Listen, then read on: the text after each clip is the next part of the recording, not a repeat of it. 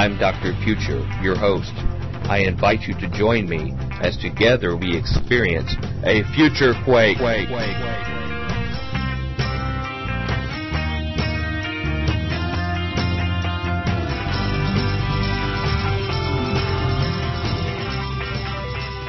Welcome to the Future Quake Show. I am Dr. Future, and I would normally be allowing my co-host to introduce here, but our good friend Tom Bionic is not with us for this interview.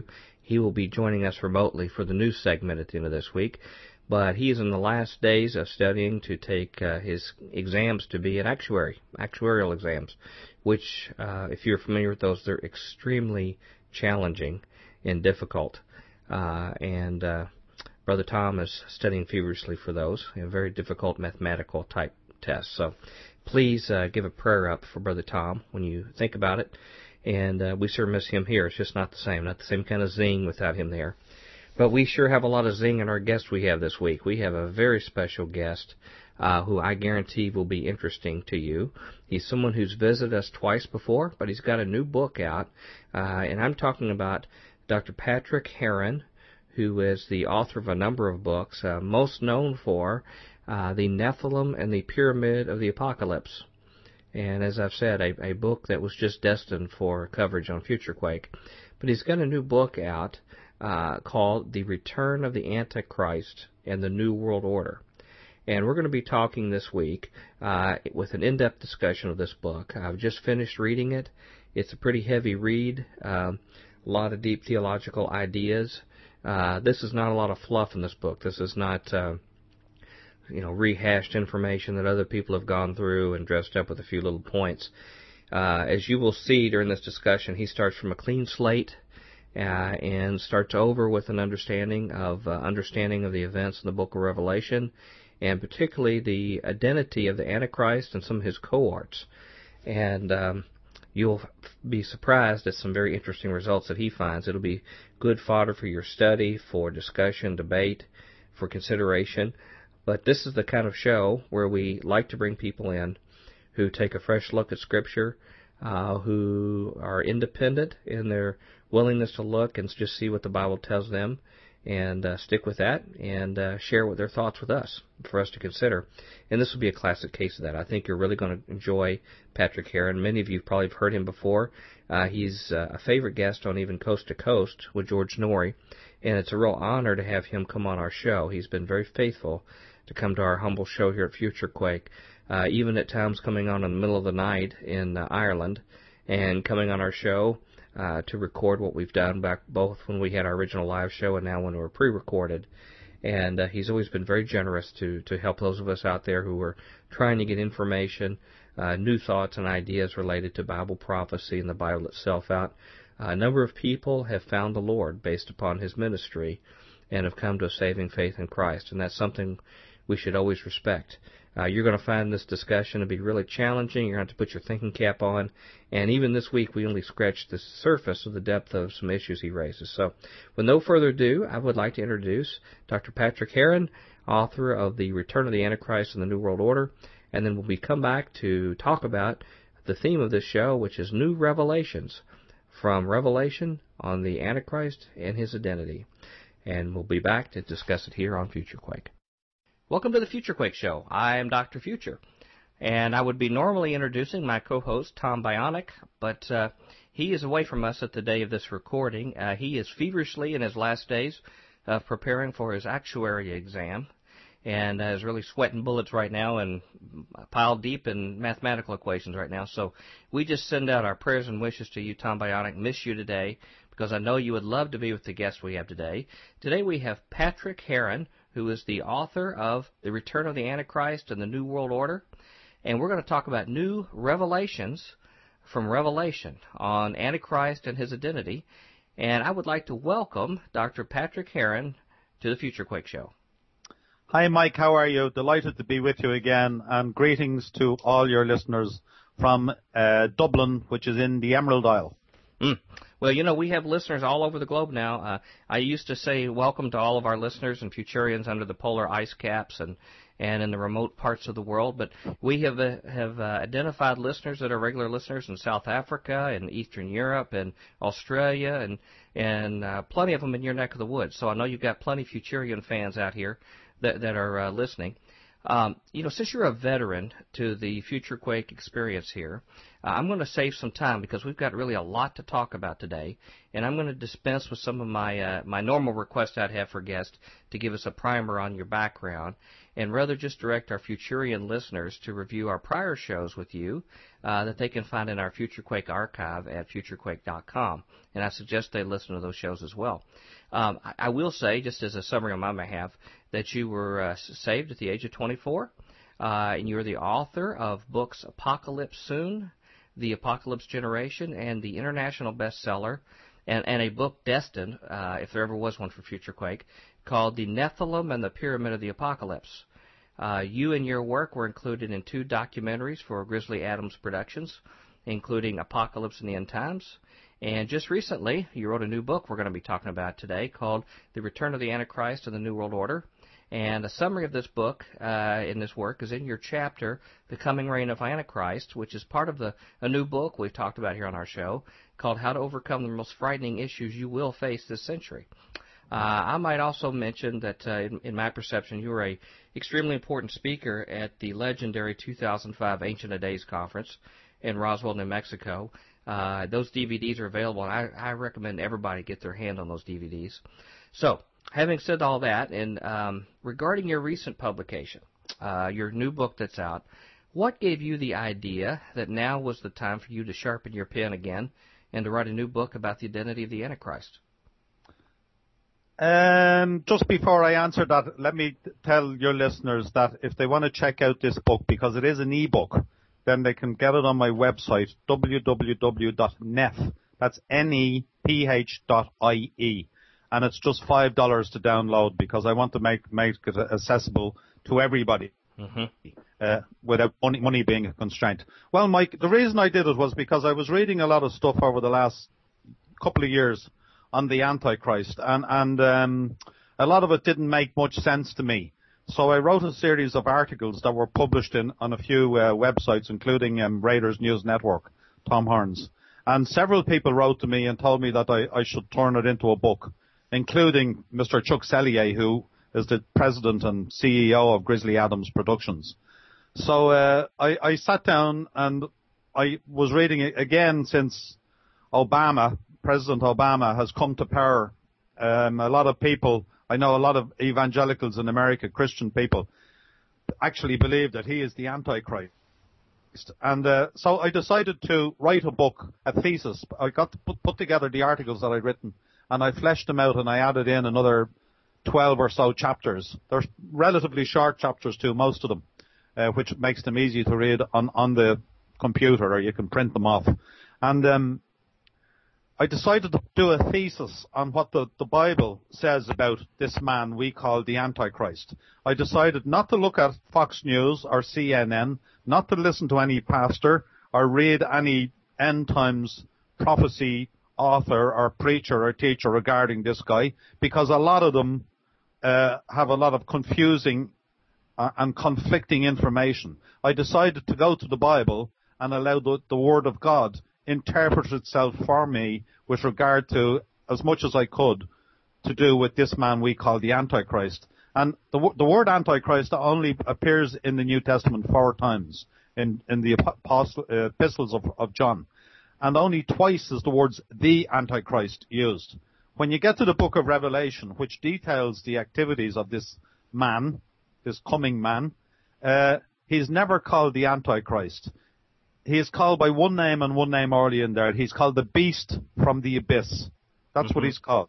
In fact, the word the beast is used in the book of Revelation no less than 35 times. Now, how often have end times writers or teachers or preachers studied or talked about or taught on the beast from the abyss?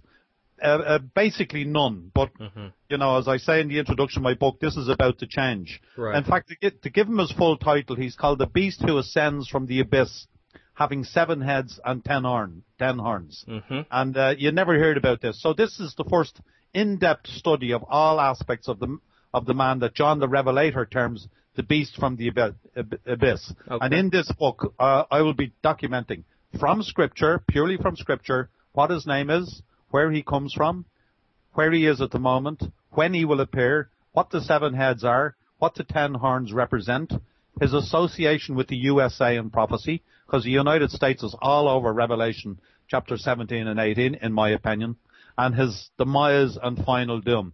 And you know, Mike, when we become Christians, newborn babes in Christ, we are encouraged to take the milk of the Word that we may grow thereby. Well, this book is meat. It's very strong meat. And in this book, you'll be taken on an excursion, so to speak, behind the veil of the apocalypse, to glimpse secrets that have been hidden from scholars for centuries. And it is because we are in the end times now that these mysteries are being revealed. So that's the basic introduction as to why I decided to write this book and get it out there quick as an e-book now. Well, that's an excellent introduction to the scope of the book. And I would just like to say, as a recent reader of your book, and having poured myself into it for the last 2 days, and the reason why it was that extensive for me, I've told you before I'm a slow reader, but there was so much meat in this. It contrasts itself so much from other prophecy books that are being published, in that most of them regurgitate the same pablum over and over again. Not that the material wasn't good when it was first written maybe 20 years ago, but it's the same material with maybe 1 or 2 nuggets in the news thrown in, and they throw out a new book. And so what you've done is you've gone back to the fundamentals of Scripture and Scripture alone, and you've tried and attempted to put together a coherent structure, even though it may sound a little different than what has evolved in the community of prophecy writers who will establish something and then people start piling on with the same ideas over and over again. You've started from a clean sheet of paper, and that sheet of paper is the Word of God. So I highly recommend our listeners the book, just simply merely for that particular approach that you've taken. But one particular premise that's sort of overreaching in your different chapters that you have is that, as I understand it, you make clear in your writings that you subscribe to a pre-trib rapture framework of eschatology, which is certainly probably the most common form of people who care really at all about end times. If that is the definitive chronology of end time events, and as things pan out, where Christians would actually be raptured prior to the reign of Antichrist, why would knowing his identity be important to them? Because in this book and in all my books, I believe that not only are they for people to read in this day or time, and for people to reach out to their friends, their family, their loved ones, and get them saved before these days fall upon us, but I'm also writing it as a legacy for those people who are going to go through the time known as the apocalypse, or the tribulation, or the great tribulation, or the day of wrath. So I'm thinking ahead, Mike. There's going to be a lot of people who are going to, very, very possibly people who are listening to this show, or not listening to the show, more than likely, who are going to be going through that time. And I wrote a chapter in there near the back of the book called The Unwise Virgins of Revelation. And this is my idea of what the parable of the 10 virgins means. And your listeners will remember it talks about the 5 wise virgins and the 5 unwise virgins. And the 5 wise virgins, they were all waiting for their bridegroom to come and to go to the marriage feast of the bridegroom. And then in the middle of the night, they got the call to go out, your bridegroom has come. And the 5 virgins that had their lamps trimmed with oil had enough to go out, and the unwise virgins didn't have any oil, and they said, give us some of your oil so that we can go out to meet the bridegroom and go to the marriage feast of the bridegroom. And they said, no, we can't do that, because if we do, we won't have enough to go out. You go to the people that sell oil and buy some oil, and then you will have enough to go out. So it says that they went to buy oil, but when they returned, the door was shut, and they'd missed the boat. The marriage feast was on. That, to me, is speaking about, number one, about the return of the bridegroom, who is Jesus Christ, for his bride, who is the church of God.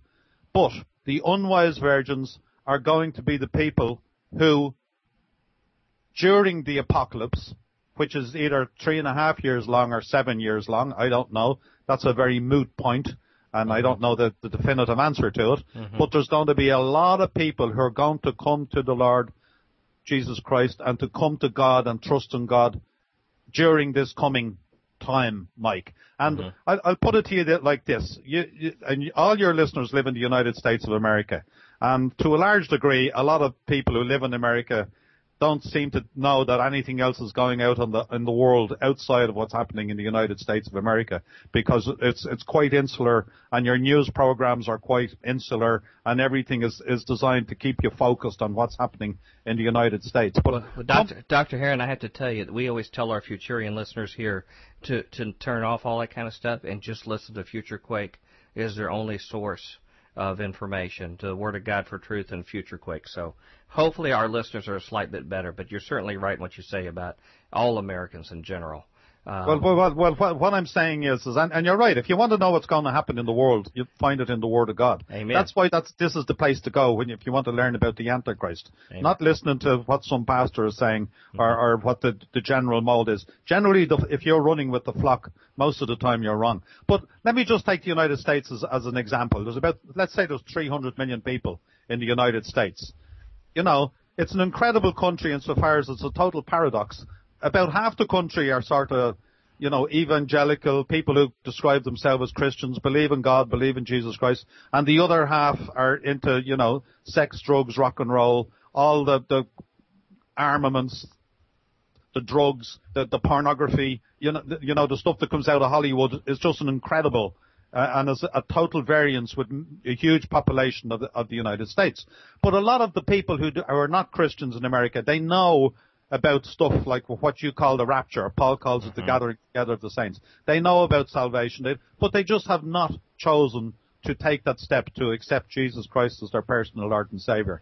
But these people are going to be, and along with them, the rest of what I call Christendom. For instance, the Church of Rome, the Roman Catholic Church, the Church of England, and many of these so-called Christian churches that are merely nominal Christian churches. They're Christian, like the Roman Catholic Church that I grew up in Ireland here, for instance. There's about 5 million Roman Catholics in Ireland. None of them have any idea about Jesus Christ, about getting saved, about the second coming, about anything of these things. In fact, when I talk to these and I tell them I'm a Christian, I believe in Jesus and the second coming, they're looking at me as if I have two heads. Right. And I know exactly from reading their eyes what they're thinking in their mind. They think I'm a nut. So, there's a lot of people. Anyway, to get back to my point, the unwise virgins of Revelation are going to be a huge amount of people who turn to Jesus Christ and God after the gathering together of the church. Right? Now, if we could just flesh that out a bit, and I'm glad you're starting off with this because it's a very interesting topic, and I'd love to do more debates on it. Basically, I believe that the Word of God is inerrant. It cannot make a mistake. It cannot contradict itself. Jesus Christ said, not one jot or tittle will pass from the law until all is fulfilled. And a jot or a tittle was the smallest stroke of a pen in Hebrew or in Greek, like a comma or a period, a full stop. And I'm reminded, and I go out of my way to point out at the beginning of my book on the Antichrist that, you remember the time where Jesus Christ stood up in the synagogue to read on the Sabbath, and he opened up Isaiah and he began to read Isaiah, talking about when the Messiah was going to come to heal the brokenhearted, to give sight to the blind, etc., etc. And he said, and to I can't remember the exact last expression now. Can you remember? And he said, "This day is this scripture fulfilled in your ears." That's right. And then he sat down. And now, if you go around and read the original quote back in Isaiah, the next phrase says, "And to fulfill the acceptable day of the Lord." Right. Now, the acceptable day of the Lord is still future. The day of the Lord is equal to the day of wrath, or the day of tribulation, or the day of vengeance, or the Lord's day, or the day of his burning anger, or the great and terrible day of the Lord, the cruel day with wrath and fierce anger, or the day of Jacob's trouble. They're different names for the apocalypse, the time of tribulation, the great tribulation, the day of wrath, the day of Christ. Different names. But the point is that he stopped in the middle of a sentence and sat down. If he had continued on and the acceptable day of the Lord, he would have been wrongly dividing the word, and your whole Bible would fall apart. The point is it's deadly accurate, piercing even to the deciding, of the thoughts of your heart and bone from a marrow, and is a discerner of the thoughts and intents of the heart. It's razor sharp. It cannot contradict itself. So therefore, when it says in Romans chapter 5 verse 9 that we are saved from the wrath to come, or in 1 Thessalonians 1:10 where it says we are to wait for his Son from heaven who has delivered us from the wrath to come, or in 1 Thessalonians 5:9 where we're told we are not appointed to wrath. The Church of God, the body of Christ, it's not for us. We are a special, unique church that was hidden in God before the foundation of the world. Nobody knew anything about this until it was revealed to the Apostle Paul, that we would be fellow heirs and joint heirs with him, and part of the body of Christ, and all that whole thing about the mystery of the church. So we're a special thing. So it's not us. When it talks about people going through the apocalypse, it's referring to these, what I call the unwise virgins of Revelation. Now, I know a lot of people, and I've had this over the years, this debate, scores and scores of times, when I will, for instance, somebody will write to me and say, well, we are going through it. And then I'll say, well, what about Romans 5:9 where it says we're saved from the wrath to come, or we're delivered from the wrath to come? And they'll say, well, true Christians, and I had this just recently from a man, true Christians will be delivered through the wrath to come.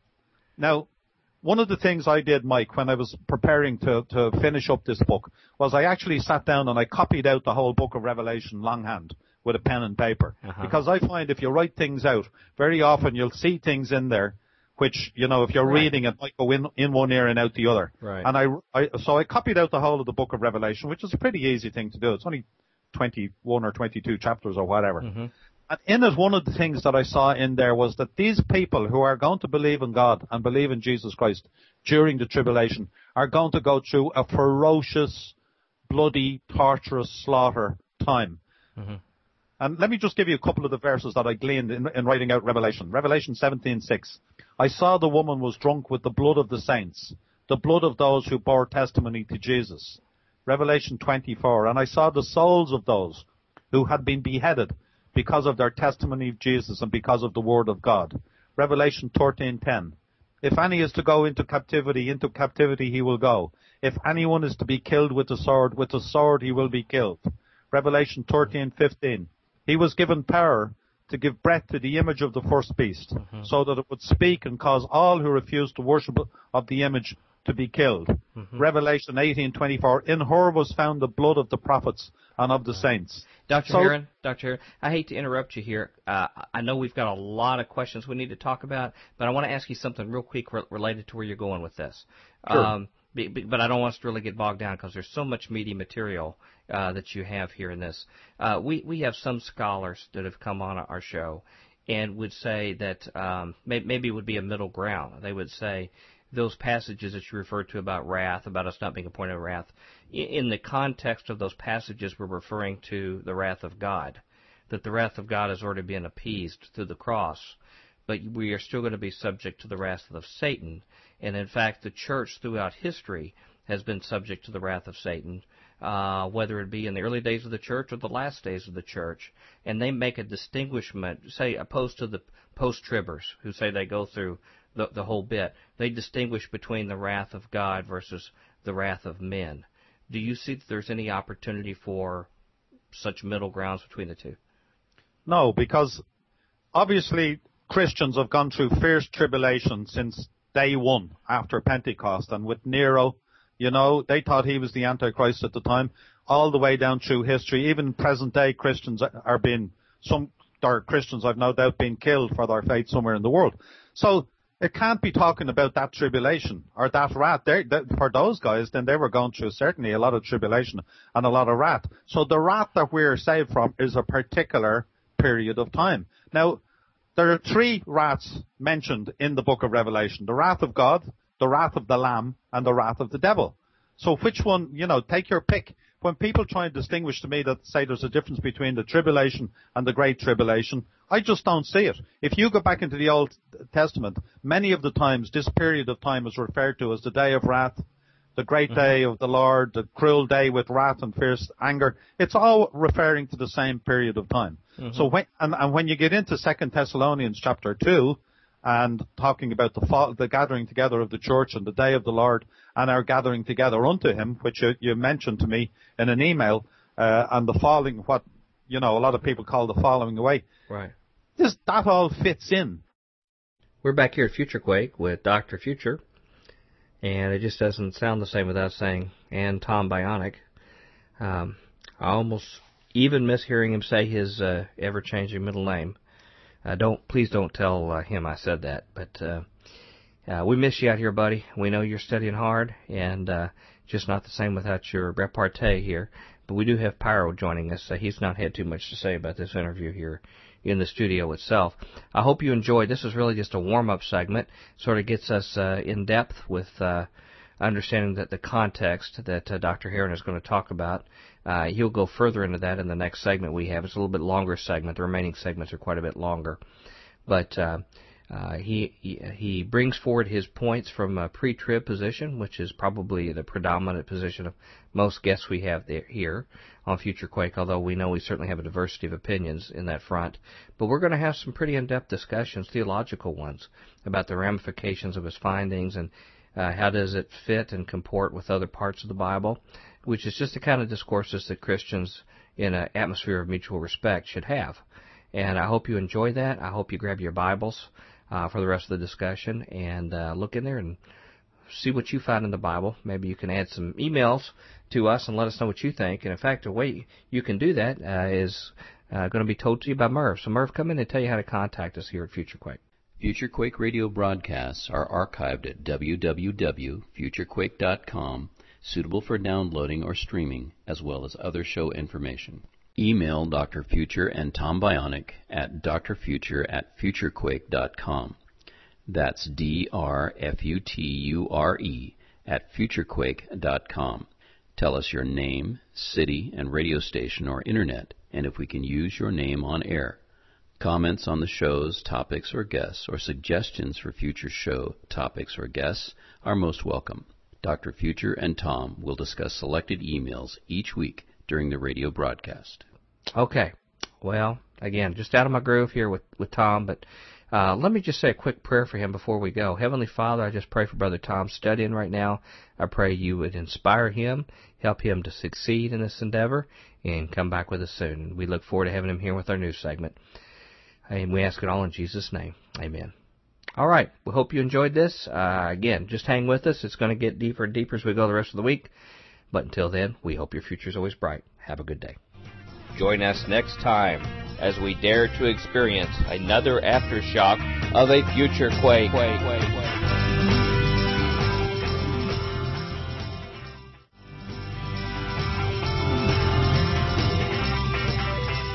Welcome back to the Future Quake Show. I am Dr. Future. And if you didn't join us yesterday on Future Quake, you'll may not know that Tom Bionic, our co-host here, is not going to be with us for the interview time this week. He'll be calling in remotely Friday for our news segment. So I'm going solo this week also, though I have Pyro in studio with me here. But we've been talking with Dr. Patrick Heron, who is the author of The Return of the Antichrist and the New World Order. And we're talking about the topic of new revelations from Revelation, the book of Revelation, on the Antichrist and his identity. And it is a show for people who love Bible prophecy and love to have some fresh thinking, to think out of the box, to look at scriptures in a completely different way, but be focused on God's Word. That's the kind of discourse we're having this week. We hope you really enjoy it. We're going to start right off this next segment with some deep theological discussions about a key text about the second coming of the Lord, and just keep on from there. And you'll find a number of very interesting concepts that will be talked in this, and we look forward to hearing what you think about it in the emails. But with no further ado, here is Dr. Patrick Heron talking about new revelations from Revelation on the Antichrist as identity, and we'll be right back to wrap it up here on Future Quake. Can I ask you about that, Dr. Heron, because that sort of naturally goes in. And again, I don't want us to dwell too long on this because I understand. There's so much meat you have in this. And I just want to make it clear to our listeners as well as yourself that the kind of questions we're asking here are because what you have written is such a novel and unique way, even though you've gone just directly to Scriptures, and you piece by piece have tried to put it together from the Scriptures of how you see things, but it has led to so many novel and unique assertions that I think a lot of our listeners, their jaws are going to drop when they read it, and they're going to ask a lot of questions based upon what they've understood up to now. And so I'm trying to ask some of these questions that they might ask, so you have an opportunity to respond to them. They may not have that liberty, although I know you've been very kind about responding to emails of readers and things like this. But related to the subject you just brought up in 2 Thessalonians chapter 2:3, and you have a whole chapter on it in your book, where it talks about, and I'm paraphrasing here, that day, referring previously to the day of the Lord or the gathering, will not come except there come a falling away first, and that this man of sin be revealed, the son of perdition. And you explained that the words falling away in there, or apostasia, I believe, are often misunderstood, but that you understand them, and you explain why in your book, that they represent the rapture of the church, or a type of geographical departure, away from this earth versus just a merely theological departure. I had tried to do some research on this just very lightly, certainly not to the degree you have, but I looked at the use of the word, and I believe it's used actually in Acts 21:21, and some Old Testament references that were written in Greek in the Septuagint on it. And they all seem to refer to the theological deviation instead. And when I was looking at some other sources of the classical and patristic Greek, it seems like they really emphasize this ideological removal in that era in which the Bible was written, up until about the 5th or 6th century, when they began to use it in the context of a geographical removal. And one of the things I found interesting was Dr. John Walvoord, late, I guess you call it a premier scholar in pre-tribulationism, actually decided later, in his early writings, he supported this as a rapture text and later changed his mind. So he had actually said that it really didn't support rapture per se. In the late 80s, I think he wrote that. And the only reason I'm bringing this up was that if it was feasible, now this doesn't argue whether pre-trib is true or not. It has nothing to do with it. It's just talking about one text. But if there's some question on whether this actually is talking about a rapture happening first, is it feasible that Christians might see the man of sin revealed and thus even be more relevant to a larger audience about what you write in your book? Well, I don't believe that arrives, Mike, because I don't believe I'm wrongly dividing the word in 2 Thessalonians with regard to the falling away. 98% of prophecy teachers preach that this is falling away comes from the Greek word apostasia, from which has been transliterated into the English word apostasy, which means a sort of a turning away from the truth. That's all very fine. But that's not what's happening in the world. And they say there's going to be a great falling away from the Word of God in these the last days. Well, I'm sorry, but that's not happening. In fact, quite the opposite is happening. If you go down to South America, there's huge revival going on in Brazil, Colombia, Honduras, other countries down there. You go to Africa, huge revival going on, thousands and thousands. There's one German man over there, and he would get sometimes 1 million people at his sermons, and hundreds of thousands of people were getting saved. Apparently in China, when Mao Zedong took over, there was about 1 million evangelical Christians in China. Now we hear there's 80 million. They're doing signs, miracles, and wonders over there because they've so little they have to work out in their faith. The same in India, the same in other parts of Asia. There's huge Christian outreach in America, even though it's a paradox, like I said. There's a huge amount of Christians there. The only place that is spiritually sort of dead in the world is Europe. So, don't forget the United States. Don't leave us out of there too. Well, I think every time I get I was in America 8 times within a 3-year period in the last few years. Every time I get into a car in Idaho, in New Mexico, or in Virginia, or Pennsylvania, and switched on the radio, I flick around and I can get 2 or 3 guys teaching fantastic Bible. Mm-hmm. There is great amount, millions and millions of people who believe in Jesus Christ in the United States of America. So what I think is happening in these last days is what Peter said on the day of Pentecost. This is like that which was spoken by the prophet Joel. In the last days, I will pour out of my spirit on all people. Your young men will prophesy. Your old men will dream dreams. So rather than there being an apostasy, the opposite is happening. There's a huge outpouring of the Spirit of God. Mm-hmm. The point is, that whole context of chapter 2, you've got to read the whole the whole sort of context down to verses about 13 or 14. And the falling away in the Greek is apostasia. And apo, as depicted by E.W. Bullinger in his companion Bible in the appendices, is signified, because Greek is a very, very mathematical language, just like Hebrew. Apo means going away. If you drew a circle and put your pen in the middle of it and drew a line from the center of the circle going in an outward direction, that's literally what that means. The first two Bibles that were printed, I think, was the Wycliffe Bible and another one. They translated this as the departure.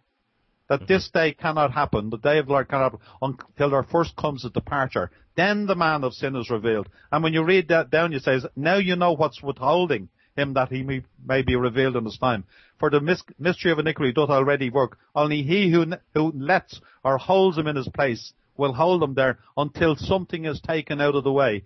Then when something is taken out of the way, then the man of sin is revealed. And the thing that's holding him where he is now, which is what we're going to be talking to, and preventing him from coming on the world stage is the body of Christ, the Holy Spirit in the Church of God, in the body of Christ on the earth at this moment. We are the light of the world. We are the light of God. Wherever we are, there is light. But when we're taken out, all the light is gone. That's when darkness is going to ensue, and that's when this guy is going to be revealed. And by the way, just to finish on that, in Luke 21, which is the only other place in the New Testament where apostasia is used, it's translated to forsake. You teach the Jews which are among the Gentiles to forsake Moses, saying that they ought not to circumcise their children. Now we can get caught up in semantics, but if I forsake you, or if your wife forsakes you, Mike, you know what she's going to do? She's heading out the door. That's what she's doing. She's departing. So, I don't want to spend a whole lot of time on it. The point I'm making out is that the Christians that are going to believe during the apocalypse are going to be slaughtered, they're going to be tortured, they're going to be murdered, they're going to be hunted down, they're going to be destroyed, they're going to be beheaded, they're going to go through a terrible, terrible time. The people who bore testimony to Jesus. So Christians are not saved from the wrath to come. The only ones that are saved from the wrath to come are us who are in the body of Christ in the Church of God at this present time. Well, I'm glad I gave an opportunity for you to comment on it, because I didn't want people to get hung up on that when they're reading the book. And the reason that it even raised a thought with me was that in the first chapter of 2 Thessalonians, the chapter before that, it talks about the people, they're going through great tribulation already at the time. And the indication, as I understood the passage, was that because they believed in a pre-trib rapture, they were afraid that they had missed it because they were undergoing tribulation and they thought the day of the Lord had come.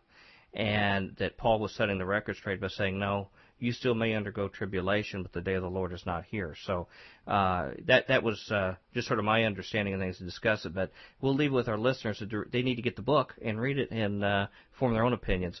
But now, they also, Mike, very quickly, there was Christians going around preaching in those days that we were going through the wrath and you had to go through the wrath. And that's why he says in verse 2 of 2 Thessalonians 2, that you be not soon shaken in mind or be troubled neither by spirit, nor by word, nor by letter from us, that the day of Christ is at hand. In other words, that we're going through it. And don't believe any spirit or any man or anybody else, that we're going to go through it. And then he goes on to explain why we cannot go through it. That something else has to happen first, and that is the departure. Then, And by the way, I've had people writing to me. One woman wrote to me, and she said that when she read about the parable of the unwise virgins and the virgins, that she cried because she said she believed of her lifestyle that she was going to be left behind. She was going to be one of the unwise virgins. Another woman wrote to me about two weeks ago, just to finish up on this topic, Mike, and she said that she'd been reading a lot of stuff by people, Christians, saying that we have to go through the tribulation. And her words, she said, my spirit was crushed. And she said, after reading your book, I'm so blessed and so thankful.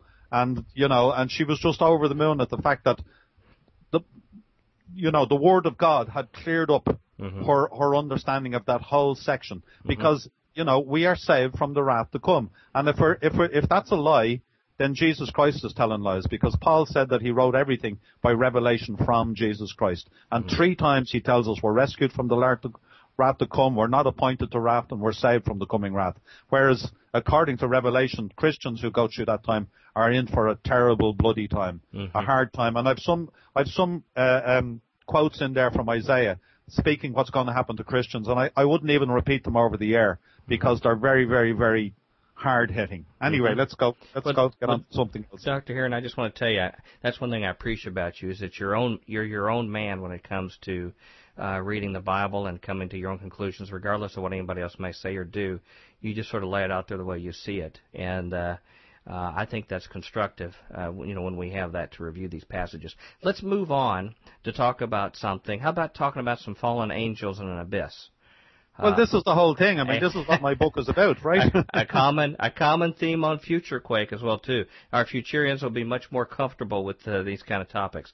Some of the people who will read your book, and have read on some other sources about this, may find it hard to believe that if actual beings are stored literally geographically beneath the earth, as you teach and as others teach, the fallen angels mentioned in Jude are currently residing in darkness, literally below our feet, that we would maybe have had some kind of seismic or some other kind of evidence of the presence of some kind of chamber or place like this by now.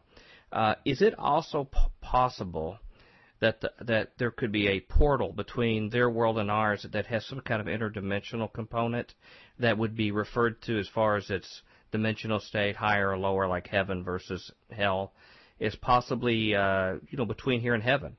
Some people maybe easier see that as sort of interdimensional between heaven and here, and even looking at Jesus' glorified body moving through walls and things is another indication of it. And with the appearance of smoke that we always see when either infernal creatures come out or even when God shows up and heavenly beings, being associated with opening of dimensional portals, and has even been reported in recent years when these other seances and spiritualistic events occur and people say that they've witnessed apparitions where they actually see these kind of smoke and clouds appear when things like this occur. Is there any room to consider an interdimensional component in addition to the geographical? I don't know, Mike. That's too esoteric for me. I'm just a Bible man. I just read what's on the page and I try to understand the very simple plainness of the truth of it. And we might be jumping the gun a little bit here for some of your listeners. As I said at the beginning, the full name for the Antichrist is the beast that ascends out of the bottomless pit, having 7 heads and 10 horns. Now, we need to flesh out what that is. You've already more or less covered it, insofar as is that the fallen angels who fell to earth, the sons of God, who descended on Mount Hermon in the days of Jared, and we're told, according to the book of Enoch, that there was 200 of these guys. And by the way, in the book of Jude, who was the half-brother of Jesus Christ, he was one of the sons of Mary and Joseph, he quotes directly from the book of Jude. And there are from the book of Enoch, and there are several other passages in the book of Enoch that pop up all over the New Testament. So the book of Enoch can teach us a lot on this thing. I know it's not in the canon of Scripture, but it was in the canon of Scripture for over 500 years. So he says there was 200 of these fallen angels, sons of God, they're called in Genesis 6:1, who manifested on the earth in the days of Jared and descended on Mount Hermon. They married ordinary women, took them to wife, and had sex with them, and these women produced offspring which were giants. These guys, according to my studies, were knocking around for about 1,000 years prior to the flood of Noah, and this would answer a lot of the questions with regard to ancient monuments that populate the globe all over the world today, from the pyramids to Nazca to Peru to Angkor Wat to Stonehenge in England, Newgrange in Ireland, etc., etc. Now, it said by the time of the flood, by the time Noah had the ark built, it says there was only evil in man's heart continually, and there was so much evil and violence and bloodshed on the earth that God said, I've had enough of this, and he sent the flood to wipe out the whole of the human race at that time, because it says there was only one family, which was Noah and his family, were pure in their generations. That means their DNA was not infected or affected by the DNA of these fallen angels and the evil that they perpetrated. So flood came, drowned everybody, drowned the whole of the human race, drowned all of the offspring of these fallen angels, which were the giants, but you can't drown spirit men. So we're told that these spirit men are locked up in the subterranean prison, which is called the pit, or the bottomless pit, or Tartarus. Now, when I say spirit men, that's what angels are. You and I, Mike, are flesh and blood. By the way, call me Patrick, will you, or Paddy? Okay. Please. And we're flesh and blood, but these guys are spirit beings. That's what angels are. They're spirits. Nevertheless, when they appear in the Bible, they're always described as men. They look like men. They wear clothes. They've been mistaken as men. They eat, they drink, and some of them, these guys that manifested on the earth, were able to have sexual relations with human women. But they're spirit men, nevertheless. Maybe that's why it says 3 or 4 times in Genesis, let us make man in our image. In the image of God made he man. So we look like them, they look like us. And you cannot drown these guys because they're spirit beings. They're not constrained by the ordinary laws of physics as you and I are. That's why they can disappear in and out through walls, or flit between here and heaven in the blink of an eye. And we're told that these guys are locked up in a place called, in Greek, abyssus, which means the abyss, or the bottomless pit. And we're told in Peter and in Jude that Jesus Christ went and visited. It says he preached to the spirits who caused the sins in the days of Noah. He went and appeared to these guys in his risen body. When he got a new spiritual body, which allowed him to disappear in and out through walls and do things like that. And he went and visited these guys. And we're told in Ephesians, you know, when it talks about him ascending into heaven, it says, what is it first? But that he descended into the lower parts of the earth. Now, this is not talking about his burial, because when he was buried, he was stuck in a tomb, which, you know, was probably on level ground. Right. But it says he descended into the lower parts of the earth. And he went down there and he appeared to these spirits, these spirit men, fallen angels, and he said, I'm up from the dead, you know, all your plans have come to naught, and, you know, I'll be back, or words to that effect.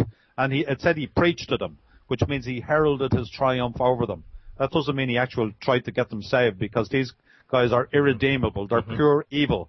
That preach there is caruso in Greek, which means it's the same word that would be used of, for instance, a Roman general returning from a foreign campaign and displaying the slaves and his captives and the treasures before the citizens of Rome. He heralded his triumph over them. And that's what Jesus Christ did to these guys who are in the heart of the earth. They're down there under our feet somewhere. And that's why it says in Revelation chapter 9, verse 1, it says, a star fell from heaven with the key to the bottomless pit. Now this star, again, is a metaphor for an angel, and he's got a key to the bottomless pit. And it says he opened the bottomless pit. This is verse 2 of Revelation 9. And there arose a smoke out of the pit, as the smoke of a great furnace. And the sun and the air were darkened by reason of the smoke of the pit. And out of the pit then came locusts, which were given power as the scorpions of the earth have power. And those locusts and scorpions are metaphors for these spirit men. So they literally come out of a literal pit in a literal ground, and there's a literal smoke comes out of it which darkens the sun and the air by reason of the smoke of the pit. So I have a funny feeling that the world is going to be enveloped in smoke for maybe a couple or 3 days when all this happens, and that when the smoke clears, these guys are going to be there. So this guy, these 200 fallen angels are released onto the earth again, and in chapter 9 verse 11 it gives us the name of the leader of who is the beast who ascends out of the bottomless pit, having 7 heads and 10 horns. So I'm going to give you the name of the Antichrist right here. And it says, and they had a king over them, which is the angel of the bottomless pit, whose name in Hebrew tongue is Abaddon, but in Greek is Apollyon. Now, Abaddon and Apollyon both mean the destroyer, right? That's what it means, the destroyer. But Apollyon is nothing more than how the Greeks spell Apollo. And Apollo, as you and I would remember, was one of the main leaders of the original pantheon of Greek gods, along with Mars, Saturn, Pluto, Mercury, Zeus, Poseidon, Jupiter, Sirius, Venus, Athena, Orion, and such like. So the beast that ascends out of the bottomless pit is the king. He's the king over these fallen angels, and his name is Apollo. So the beast from the abyss, who goes on to become what we call the Antichrist, but he's called the beast 35 times in the book of Revelation, is none other than a fallen angel who was one of the gods, small g, of Greek and Roman mythology and Egyptian mythology, who reigned on the earth 1,000 years prior to the flood of Noah, and whose name was Apollo. Apollo has his main oracle at Delphi in Greece. It's an incredible site. If you look at pictures of it, you can see them on the internet. His oracle was there. People used to go there to hear prophecies. He was the god of music, the god of poetry. Apparently, he was absolutely the epitome of the beauty of man.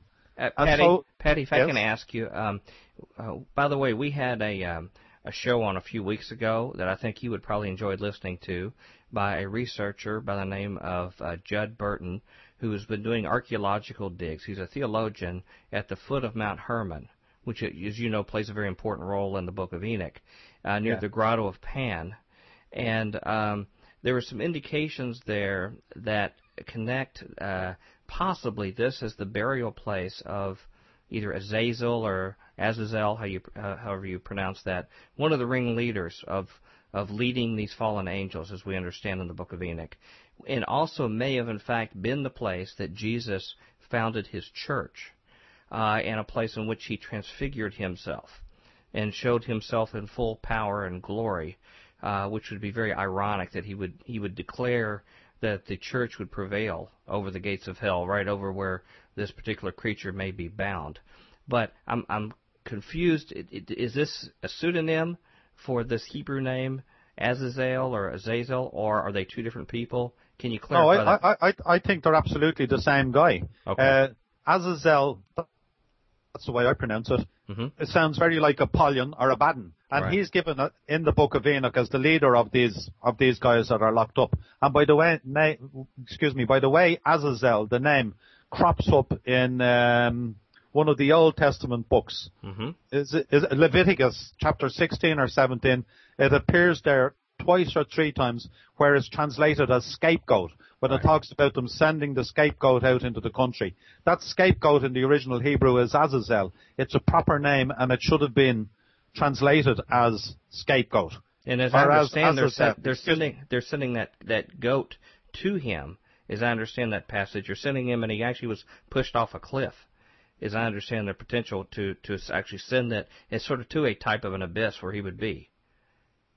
Well, I'll have to go back and read it again, but the point is that the name Azazel crops up either twice or three times in Leviticus 16 or 17, and which again copper fastens the Book of Enoch, which tells us that this Azazel was the leader of the leaders of the 20 fallen angels.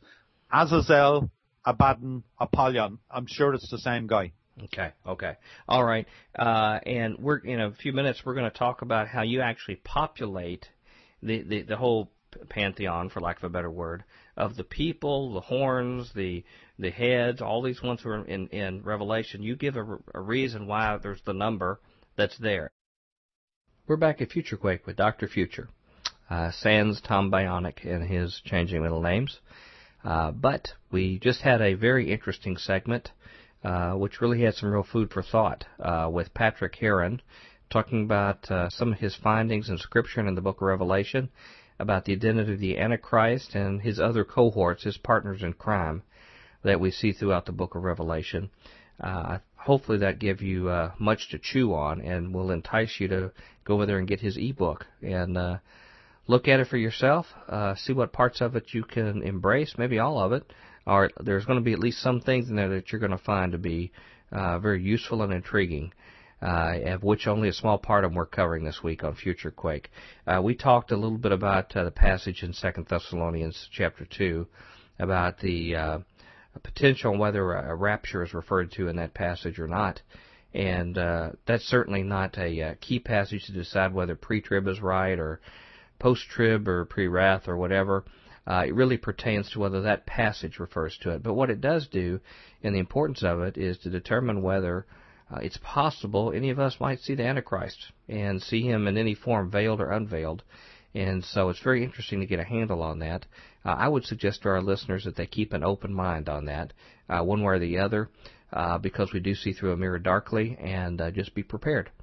I don't think we should spend a lot of our time pointing out individuals, like Dr. Heron says, and making them out to be the boogeyman. That's the Antichrist right now. But the Bible does tell us to watch and be watchful. So I would suggest that you keep your possibilities open with this respect, but educate yourself, study the arguments on all sides, We had a little bit of a primer on his general premise, and we're going to look at some of the ramifications about his very detailed understanding of who the players are, how they're accounted for in the Book of Enoch and elsewhere, and he gets down to finite numbers on this. It's going to make for some fascinating discussion. But someone else who's fascinating is Merv, who could tell you how to contact us here at Future Quake. Future Quake radio broadcasts are archived at www.futurequake.com, suitable for downloading or streaming, as well as other show information. Email Dr. Future and Tom Bionic at drfuture@futurequake.com. That's DRFUTURE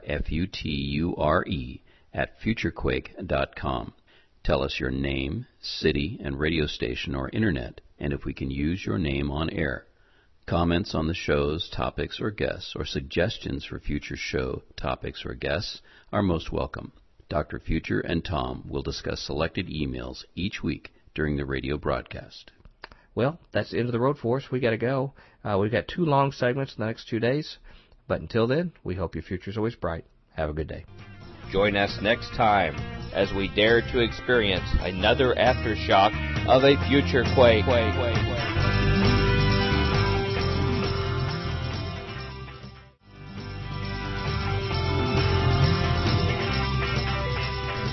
Welcome to the Future Quake Show. I am Dr. Future, joining you solo without Tom Bionic this week.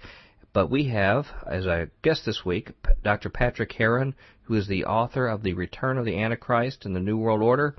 And we're talking about new revelations from Revelation, the book of Revelation, on the Antichrist and his identity. And it's a fascinating and compelling set of findings that Dr. Heron has. I hope you've been able to follow it this week. You can always get it at futurequake.com if you've missed any of the segments.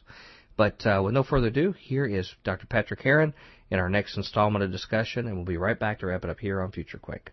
In identifying this person, Apollo, or Apollyon, as what many would call the Antichrist, or the beast out of the abyss, who has 7 heads and 10 horns, if I remember from your book, you said that he'll actually be seen as the Messiah by the Jews, and that you speculate that possibly the false prophet would be viewed by Islam as possibly their Imam Mahdi.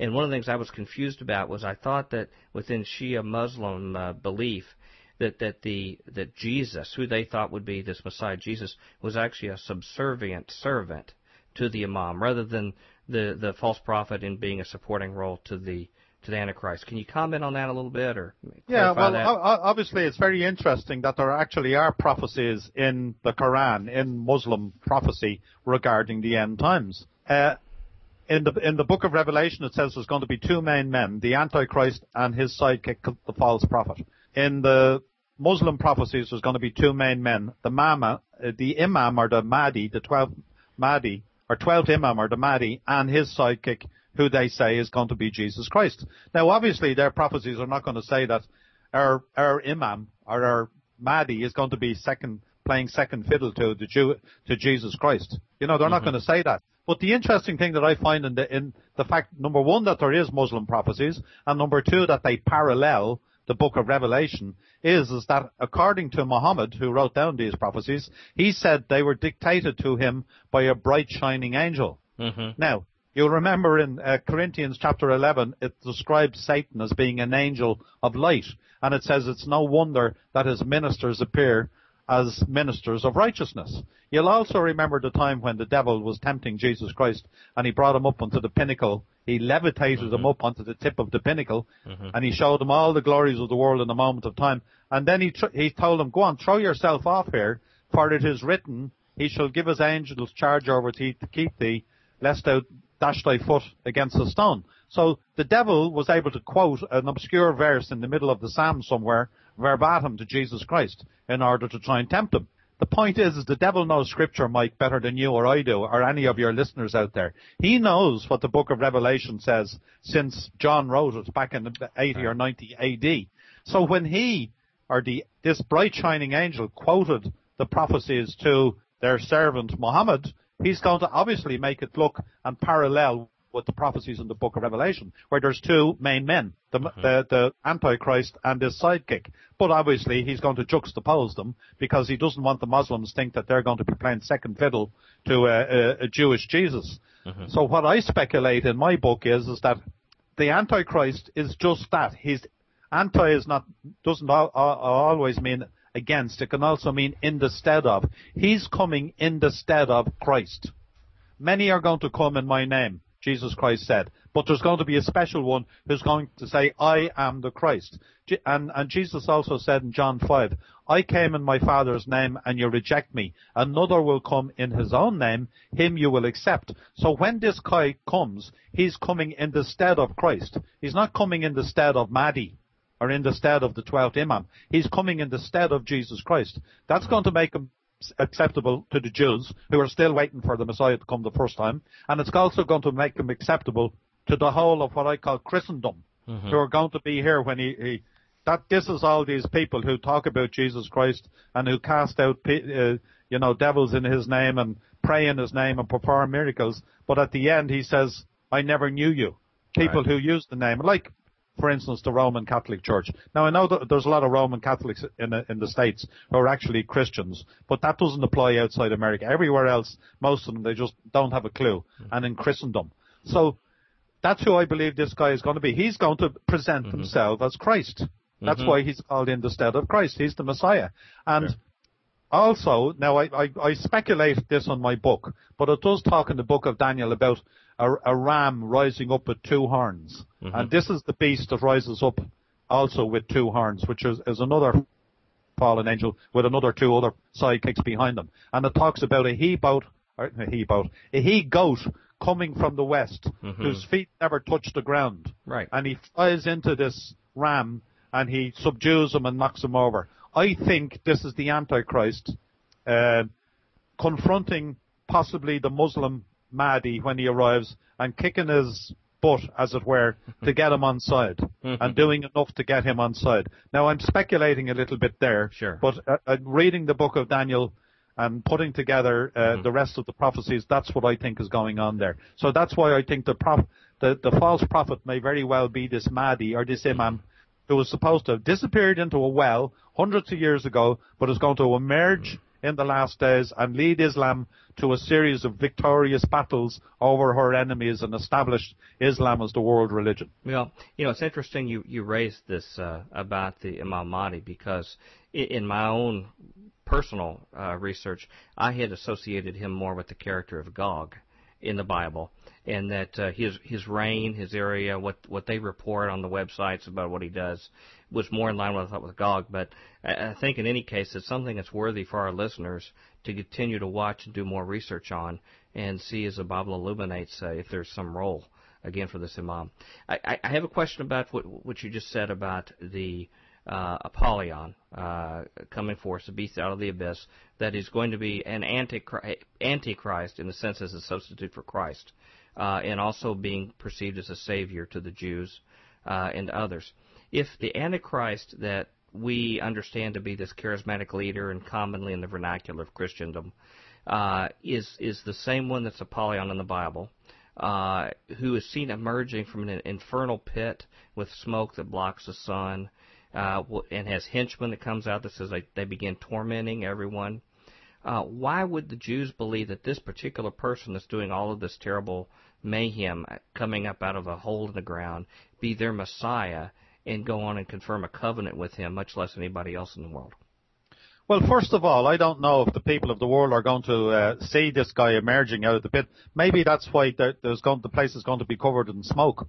Okay. In order to disguise their appearance on this earth. Remember that the four horsemen of the apocalypse, the white horse, the black horse, the red horse, and the pale horse. The first horse is he that goes out. The rider has a bow with no arrow in it.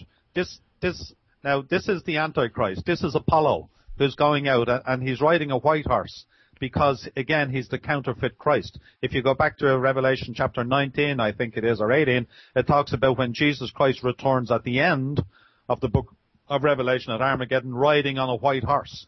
So, again, this is a counterfeit Christ. In fact, that's another obvious proof that this is that this is a counterfeit Jesus Christ, not a counterfeit Mahdi. But now Apollyon is known as the destroyer, though, correct? I know that, yeah, but this is all us reading this, remember. That the people that are going to be left on the earth, Mike, don't know anything of these things. You and I are Christians. The people that are listening, most of them were born again. We have the Spirit of God. But natural man, perceives not the things of the Spirit of God, for their foolishness unto him. These people are going to be blank. They're starting on a blank page without the Spirit of God. When these people show up, this guy, the reason he has a bow with no arrow is because he comes in peace. This guy is going to establish some sort of a peace on the earth for the first, I don't know, half of the apocalypse or some time. He's going to bring, this guy, I wouldn't be surprised, he's coming in the stead of Christ. He does it says that he, the Antichrist and the false prophet, will deceive the whole world with their lying signs and wonders. Remember, he's coming in the stead of Christ. When Christ was here, he changed water into wine. He fed, thousands of people with a few loaves and fishes. He healed the dead. He walked on water. I wouldn't be surprised if this guy is doing the exact same things, because they're supernatural, super powerful spirit beings. That's why it's not some human being. That's why it's not, Nero or Caesar or Hitler or Mao Zedong or George Bush or Bill Clinton or Barack Obama. Those guys are not going to do any of these things. Mm-hmm. These men, when they arrive, are going to be gods with supernatural, powerful, spiritual, and they're going to deceive the whole world with their lying signs and wonders. So the first part of the whole thing is not going to be them destroying or tormenting people. It's going to be bringing peace on the world. It's only at some point halfway down the apocalypse that maybe the Chinese start flipping up or the Muslims start kicking up, and then, the thing starts to fall apart, which is going to culminate in Armageddon and in the battle, which is a nuclear strike at the end of the book of Revelation. But the first part is going to be these guys appearing very possibly as they appeared when they descended on Mount Hermon in the days of Jared, and the people of the earth beheld these beautiful looking men, probably with magic abilities, with supernatural powers, who are irresistible to the women. They're going to torment people, though, for 5 months, correct? Well, but when, at what point? I don't know. I don't think they're going to start out with that. Okay. If the apocalypse is 7 years long, then they've got plenty of time to do all that bad stuff, Mike. Or if it's only 3.5 years long, the first 2 years might be hunky-dory, where everybody's having a great time. I think these guys are going to appear on Earth. They're going to say, we're going to take the world to the next level of evolution. We're going to bring peace. We're going to get rid of famine. We're going to get rid of war, and they're going to do all these things. And then maybe they'll have to, as I say, kick the butt of the Mahdi and his 2 henchmen in order to get them inside, in order to sign this peace pact between the Jews and her Arab neighbours, in order to bring peace on the earth, and everything is going swimmingly for a certain amount of time until it begins to fall apart, and then all these other things start happening, the trumpets and the seals, and by the end of the whole thing, I can't remember what the figures are, but it's something like 2 or 3 billion people are going to be dead. Right. But I don't think it's going to start out like that. Okay. Well, let me ask you something that you spend a lot of time on in your book explaining, and that is regarding the beast out of the abyss, who is described in Revelation as one who once was, now is not, but shall be again, and who is also described as one of the 7. He's an 8th, but he's one of the 7, of which 5 have fallen, 1 is, and 1 will be for a short time. Can you explain how your cosmology, how that all fits in to how he satisfies those criteria? Yeah, well, I have the exact verse in front of me here, which says, Revelation 17, the beast which you saw once was, now is not, and will come up out of the abyss and go to his destruction. The inhabitants of the world, whose names have not been written in the book of life from the creation of the world, will be astonished when they see the beast, because he once was, now is not, and yet will come. That's twice it says that. Mm-hmm. Well, it says the beast which you saw once was. Once was when? When, in the 1,000 years or so prior to the flood of Noah, he reigned on the earth with the rest of the other so-called gods of Greece and Rome and Egypt, such as Mars, Saturn, Pluto, Mercury, Jupiter, etc., etc. He once was, now is not. How come he now is not? Because he's locked up in this subterranean prison, which is called Tartarus, or the abyss, And by the way, Tartarus in Greek and Roman mythology is the prison of the gods because they rebelled against Zeus. Now it's not, and will come up out of the abyss and go to his destruction. Like I said in Revelation chapter 9, when the bottomless pit is opened and they come out of this place, he will going to come up out of the abyss and go to his destruction. That doesn't mean that he's destroyed. It means he's going to, by the end of his reign and by the end of the book of Revelation, he's going to destroy the world and kill 2 or 3 billion people will be dead. But it says the inhabitants of the world whose names have not been written in the book of life. Now that's like I was saying to you a few minutes ago. The vast majority of people are just flesh and blood. They're just body and soul people. They don't have the Spirit of God to understand these spiritual things. So they're going to be hoodwinked. They're going to be deceived by the lying signs and wonders of this guy. I mean, for goodness sake, Mike, look at the adoration of the world when Michael Jackson died a few weeks ago. Even with his track record. You know, whether you believe it or don't. The point is that the world, they're always ready to embrace some icon, some person they can stick up in the pedestal, and they did that for a whole. My goodness, it was in the news here for weeks. You couldn't switch on the television or open the paper without Michael Jackson. So you can imagine when these guys arrive with their beauty, with their supernatural gifts, with their magic, with what they're going to portray for the world is going to fall over and swallow this hook, line, and center. So, whose names have not been written in the book of life from the creation of the world will be astonished when they see the beast, and they're going to see him. This guy isn't going to possess some human being. When the 200 manifested on the earth in the days of Noah, it was they themselves that appeared. Apollo, Mars, Saturn, Jupiter, etc. That's what the people saw. It was those guys in person who took the women to wife, who had relations with them, sexual relations, and produced offspring. In the same way, when these guys appear on the earth again, it's going to be them in person. They're not going to possess Hillary Clinton or Barack Obama. Now, can you comment those about guys that? might be... Yeah, about the 7. I'm particularly intrigued about how you find a chronology of the 8th being of the 7 with the 5 of fallen, one is, and one for a short time. Well, again, when you get into Revelations chapter 17 and 18, it tells you who the 10 heads and the 10 kings and the 7 heads are. And without getting into too much theology here, it tells us that the 10 heads are 10 other kings. And that the 10 horns. Excuse me. The 10 horns are 10 other kings who rise up and who will receive their power for 1 hour with the beast. It also talks about the 7 heads are 7 other kings. That's 10 and 7. That's 17 in all fallen angels. They're called kings. Kings in the Greek, in the book of Revelation, just means leaders. That's all they mean, leaders. When these guys assume their authority with the Antichrist for a short time, they could be prime ministers, they could be presidents, they could be chairmen, chancellors. I don't know what they'll be called.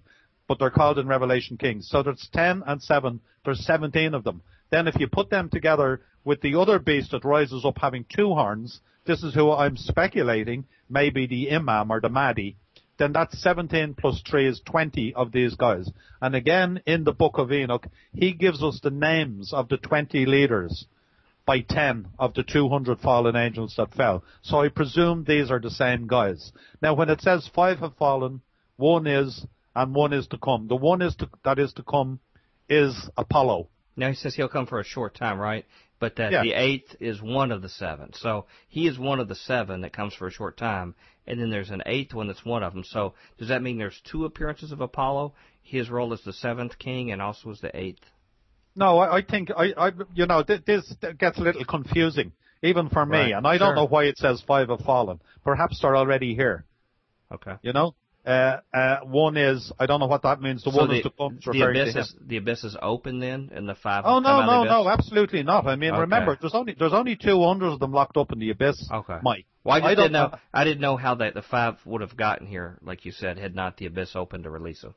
Well, maybe they were part of the ones that fell after the flood. There was a second eruption of fallen angels with women after the flood of Noah. Okay. And that's why when Joshua sent in the spies to spy out the promised land, they came back and they says, "There's no way we're going to defeat this.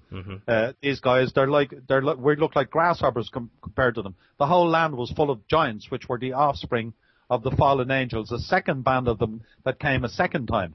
Now, we're not told that they're locked up in the abyss. So I speculate in my last book, The Nephilim and the Pyramid of the Apocalypse, that these guys are still at large perhaps in the world. Wow. I really don't know, to be honest with you. And I don't like speculating on things that I don't know about. That's just one of the little secrets that hasn't been revealed to me yet. Sure. All I know is it says that 5 have fallen, 1 is, and 1 is to come.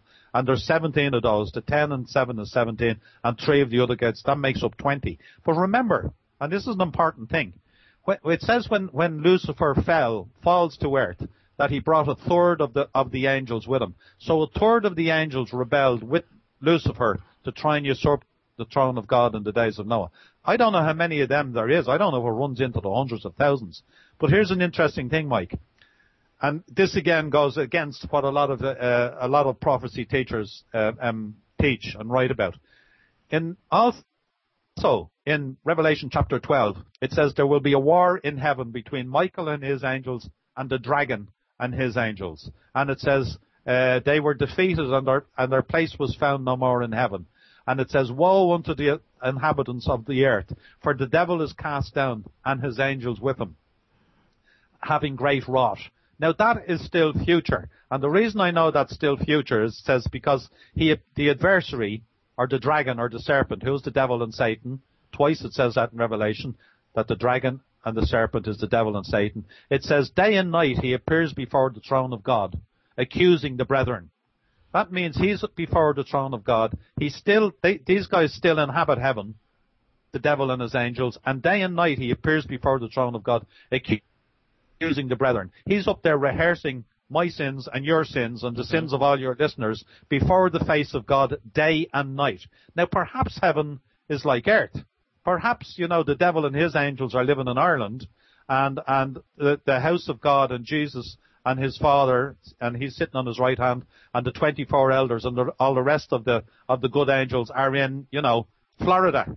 And the devil is nipping over and back all the time between coming from earth up and down and going over and back, accusing the brethren. But it says there's going to be a war in heaven, not a battle, a war. And it says Michael and his angels, who's the archangel Michael, defeats the devil and his angels, and they're cast down to earth.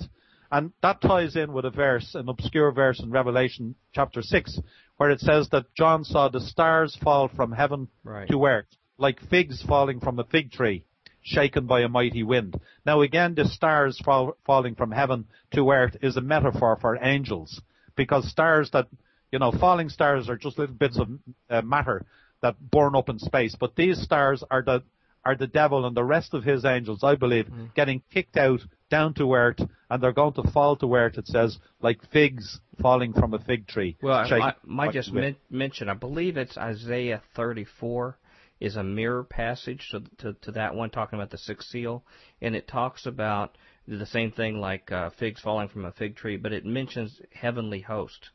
So I think it's even more explicit in connecting this whole star connection to... Where's that? Isaiah where? I believe it's Isaiah 34.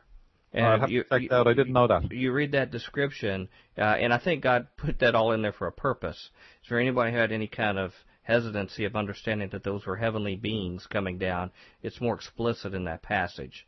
And, well, I mean, the point is that the interesting point, I believe, here is that you remember when, I'm sorry for cutting across you, by the way. No. You remember when Jesus Christ, when he was talking about the signs of the end times, he says, as it was in the days of Noah, so shall it be. Right, Mike? Right. The big thing that happened in the days of Noah was the manifestation of these fallen angels on earth in the plain sight of everybody who lived, who had sex with the women, who had offspring, and they infected the DNA of the whole of the world at that time, turning everybody into evil, violent people who were shedding of blood. It came close to stopping the preservation of the bloodline of the kinsman redeemer in fulfillment of the proto-evangelion in Genesis that would come from the seed of the woman to redeem mankind. And it makes the whole Bible make more sense when people understand that. That's right. When God confronted the devil, the serpent, who was the devil, it's not a snake, and there wasn't an apple involved, it was a serpent, who was the devil, who's Satan and the dragon. he confronted him and Adam and Eve. He said, I'm going to put enmity between your seed and her seed. There's two different seeds there. And it said, it shall bruise your heel and you shall crush his head. So the whole raison d'etre of the devil in sending down these fallen angels was to wipe out the bloodline of the Messiah, as you most correctly said, and thus to render the prophecy invalid and preserving their old eternity. Mm-hmm. Because, it's okay getting your heel bruised is not so bad. Right. But if somebody crushes your head, then that's a different ballgame. So that's why these whole guys came down here. And they almost succeeded, except that God is always a couple of steps ahead in this eternal chess game. Mm-hmm. And he had Noah and the ark to preserve the line of Christ through the blood of Noah and his family. But the important point I'm making is these guys appeared on the earth, and that's what's going to happen in the future. These guys are going to show up, and perhaps this is why we have all this UFO stuff going on. Right. Abductions, sighting of UFOs. All the governments coming out in the last couple of years, releasing all their UFO files, saying yes, there are UFOs. Crop circles, abductions. That's why all this stuff is going. And not just that, but if you look at, if you ever go to the movies, Mike, and you look at what's got on in the movies most of the time, or on TV. I got my daughter a few weeks ago just to write down a few off the top of her head. Most Haunted, World Secret Ghosts, Crossing Over, right, with John Edwards, Our Psychic Family, Haiti Zombies, Psychic Detectives, Buffy the Vampire Slayer, Dark Angel, Charmed Heroes, Stargates, Angels and Demons, Twilight, Harry Potter, Drag Me to Hell, Ghosts of Girlfriends Past, Monsters vs. Aliens, Night at the Museum, Race to Witch Mountain, X-Men Origins, Knowing, Batman.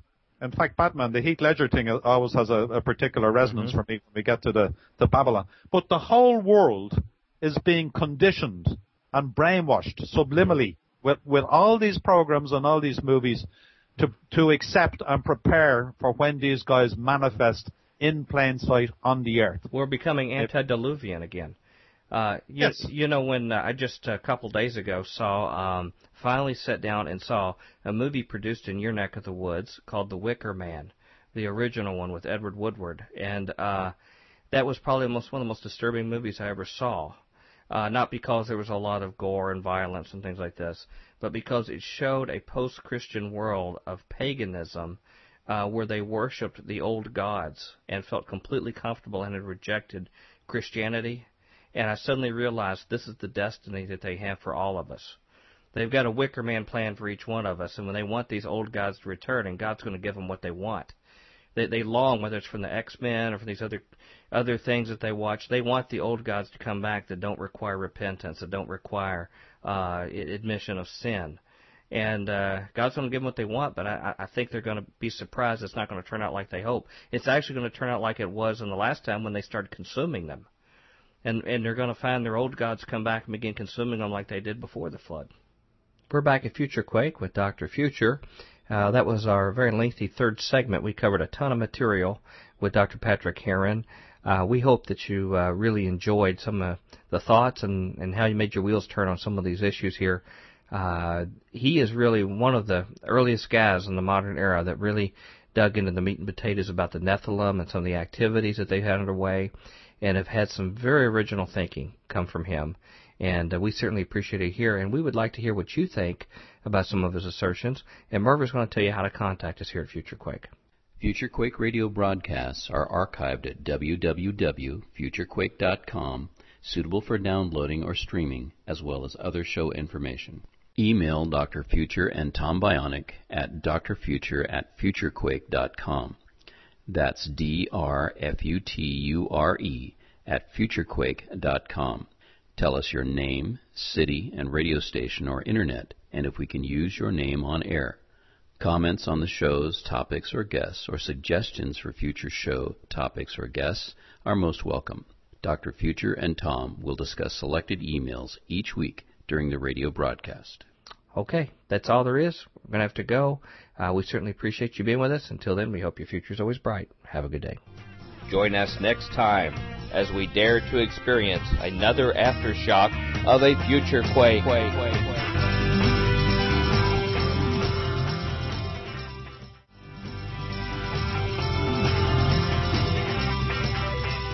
Welcome to the Future Quake Show. I am Dr. Future. Here without Tom Bionic. He'll be joining us tomorrow for the news segment. But we are concluding our last segment of our interview with Dr. Patrick Heron, the author of The Return of the Antichrist and the New World Order, talking about new revelations from Revelation on the Antichrist and his identity. We don't have much time, so we got to go. We hope you enjoy it, and we'll be right back to wrap it up here on Future Quake. Well, it's going to be a horrific time. I mean, when you get in and read the book of Revelation, it's going to be a horrific time in there. Jesus Christ said, except those days were shortened, no flesh would be saved. That's right. It's going to be unbelievable. But when you get these guys, and they're going to get the world to tie in and go along with the whole one world system. And by the way, I guess we should talk about the 10 horns here, because that's very topical at the moment, with regard to what's happening in Ireland. We have to vote on the Lisbon Treaty again in 2 weeks' time, because the people of Ireland said no to this treaty last year, but we didn't do it properly, so we have to have another referendum and say yes this time. And the whole idea is to turn Europe into more or less into a federal state, and Ireland will be a province, and we're going to have our own president and our own foreign minister, which is interesting. And this time is in with when it says the beast that ascends out of the bottomless pit having 10 horns. And this ties in with the 10 toes in Daniel. You remember Nebuchadnezzar's dream, where he thought about the various kingdoms. And the last one, he said, iron mixed with clay. Yes, he said there's going to be a kingdom made up of 10 toes of iron mixed with clay. And it says then, they shall mingle their seed with the seed of men. And I believe the iron and clay is going to be these fallen angels together with human politicians. The human politicians are represented by the clay.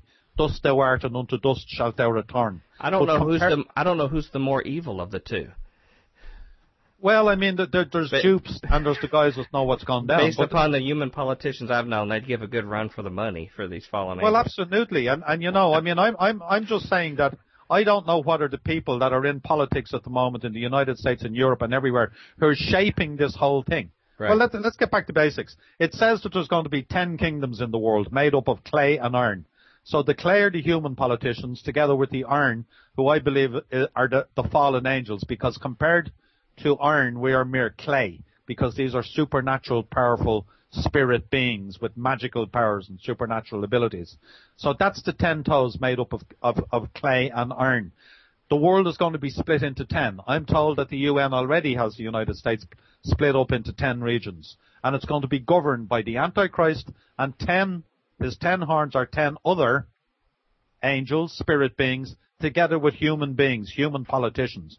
And as I say, when you look at what's happening in the world right now, Mike, where you have, the United States joining up with Canada and Mexico in the NAFTA treaty, you have the Lisbon Treaty in Europe, where even though the Dutch said no, the French voted no in a referendum, the Irish voted no in a referendum, they're not having any of it. Right. We have to vote again, and we have to say yes this time. We're being terrorized into saying yes this time, and it will go through. Europe will be another region, Russia will be another region, China will be another. There's going to be 10 of these regions, 10 of these super states, as you were, 10 geopolitical regions.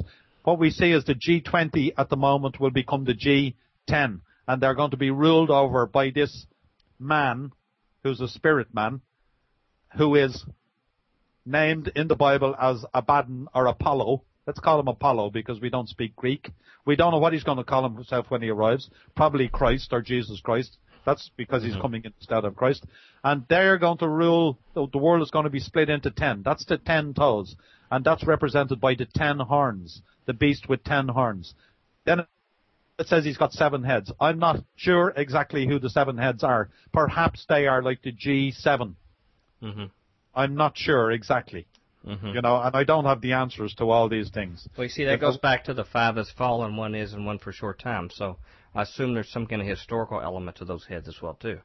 There absolutely is. There's some parallel thing. Well, I know I did. There's another bit of speculation in there that I did too that I could throw in, and that's with regard to the 4 horsemen of the apocalypse.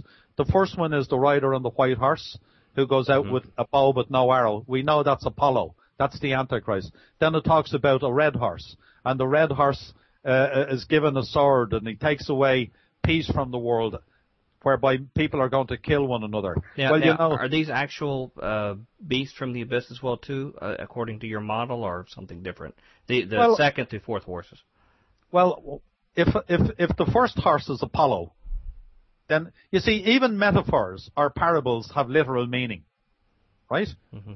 The whole Bible is literal, Mike. Everything is literal. They have literal meanings. So even though these are metaphors, we know that in reality, the rider on the white horse is the Antichrist coming in the stead of Christ, whom the Bible names as Abaddon or Apollo, who was a Greek god of yore. Right? So we might as well infer then that the rest of them are also literal too. So that would mean that the rider on the red horse was very possibly the god called Mars, because Mars is the red planet. Mars is known as the god of war. Right? Then we have the rider on the black horse. Black in the Bible always denotes scarcity. And the rider on the black horse has scales. And he says 3 handfuls of wheat for a day's work and 1 handful of barley for a day's work. Now, if you're getting 4 slices of bread for a day's work, that is worldwide famine and it's economic collapse. And in Greek and Roman mythology, Mercury was the god of commerce. So possibly that is Mercury.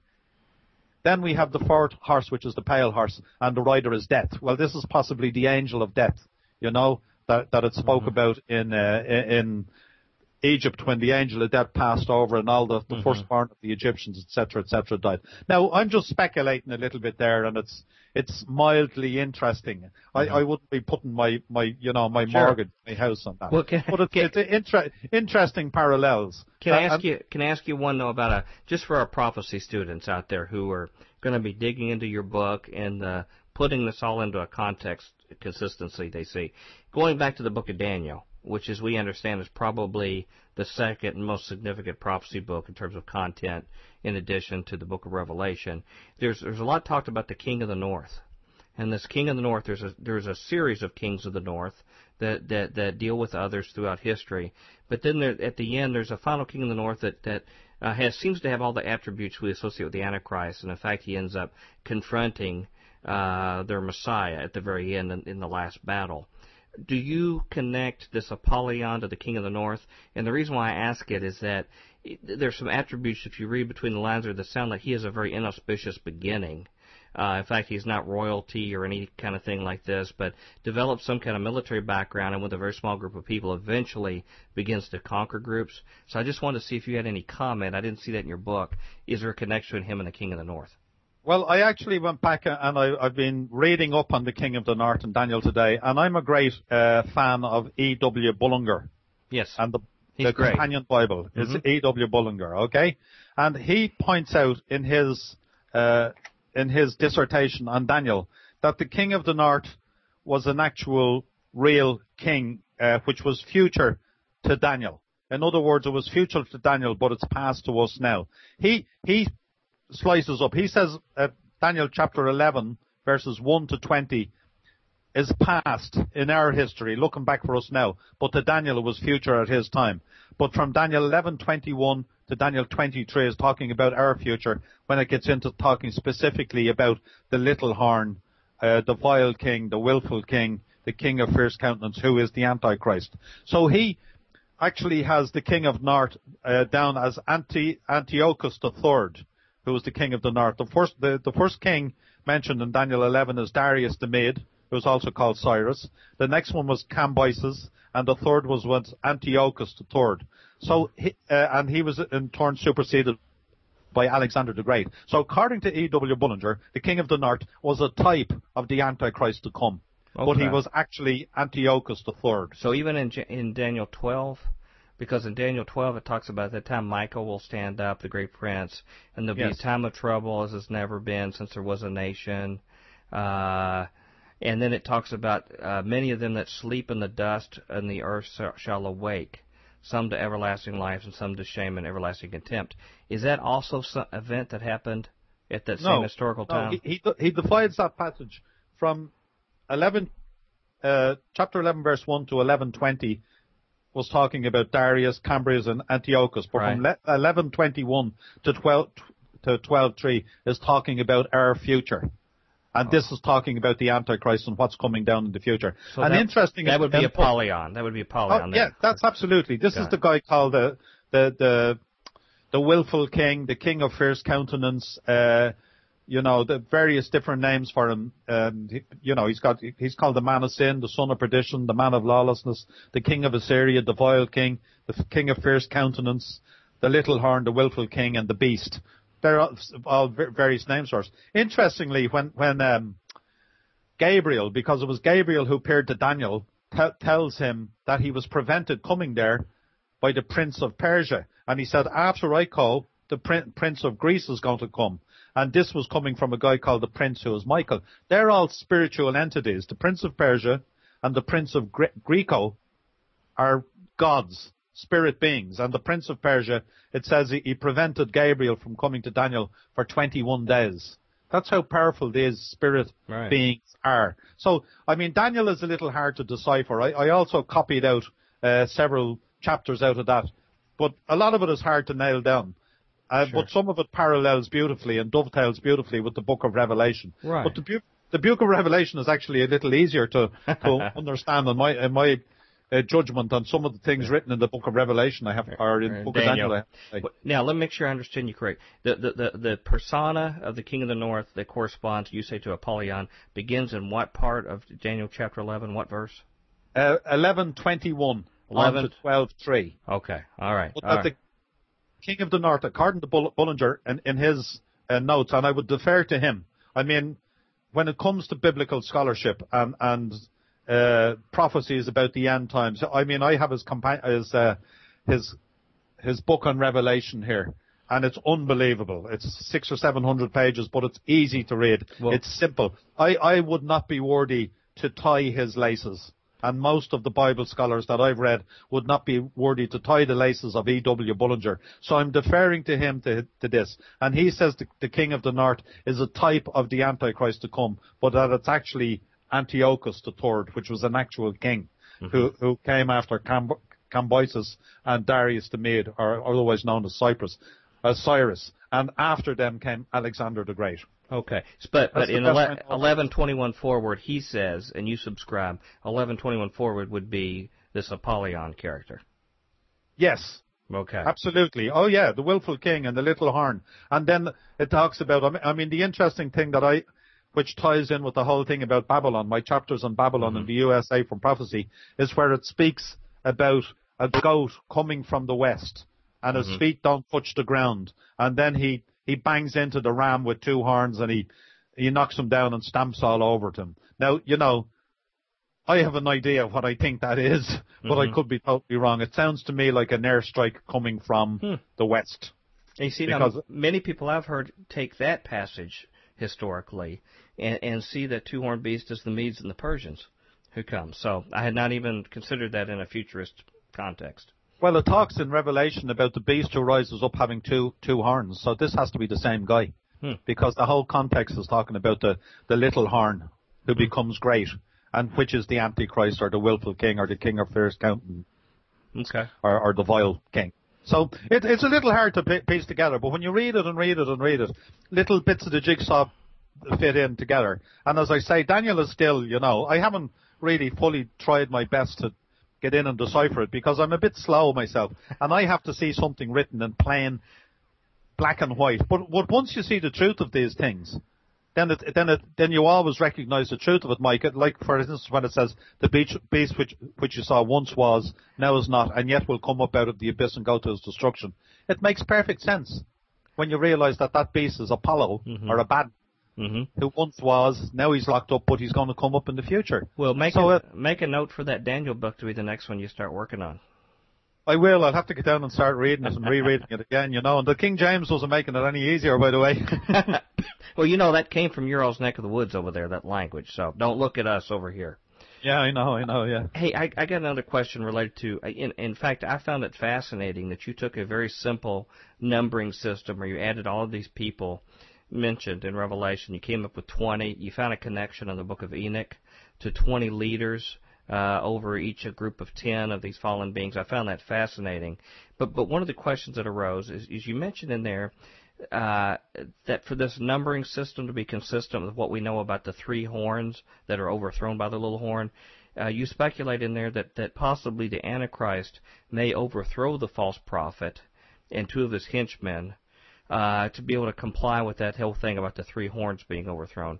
That's something I had never heard of anywhere else about the false prophet himself being, thrown out by the Antichrist himself. How does that work if at the end they're both thrown alive at the same time into the lake of fire? Can you elaborate on that a little bit? Well, they're both spirit beings. I mean, actually, this is another proof, if we needed any more proof to show that the Antichrist and the false prophet are not human beings. They're spirit beings because they're thrown alive into the lake of fire, and 1,000 years later we're told that the devil is thrown into the lake of fire where the beast and the false prophet are. Okay. See, apparently spirit cannot be destroyed. Mm-hmm. Right, so they're going to be there, and I think that ties in with what Jesus Christ said when he said that the hell is a place reserved for the devil and his angels because they're spirit beings. So both the false prophet and the Antichrist, or the beast from the abyss, are spirit beings, and they're going to be alive, forever in eternity in this lake of fire. Now, as I said, I'm just reiterating, I'm just reckoning that this Mahdi is going to rise up with a couple of his powerful henchmen. Mm-hmm. And probably not row in with the Antichrist and his one world government, and he may have to go over there and then get him in line, and then he will comply. Now, again, I'm just reading between the lines on that, Mike. I wouldn't be putting my mortgage on that either, Well, the thing that caught me was I'd always understood the false prophet is supposed to bring all the attention to the Antichrist, and that he sets up an image to honor him and does his signs and wonders totally to support him. I never had envisioned them in being any kind of competing kind of role. And that's what I just wanted your thoughts. As far as I can see, you're exactly right on that, but perhaps he has to sort him out politically and militarily first in order to get him on side, in order that he toes the line. Mm-hmm. Because I'm just tying together the ram with two horns, getting trodden by this goat who flies from the west and whose feet never touch the ground. That's a very interesting way of putting those passages together. As I say, I don't have all the answers on these things, and the stuff that I don't know about, there's a few little places in my book where I do say I'm speculating here. Mm-hmm, right. This could be, but the stuff that I'm sure about, I am sure about. By the way, how much time do we have left? Well, we just got just a couple of minutes left. I had one more essential question I wanted to ask you.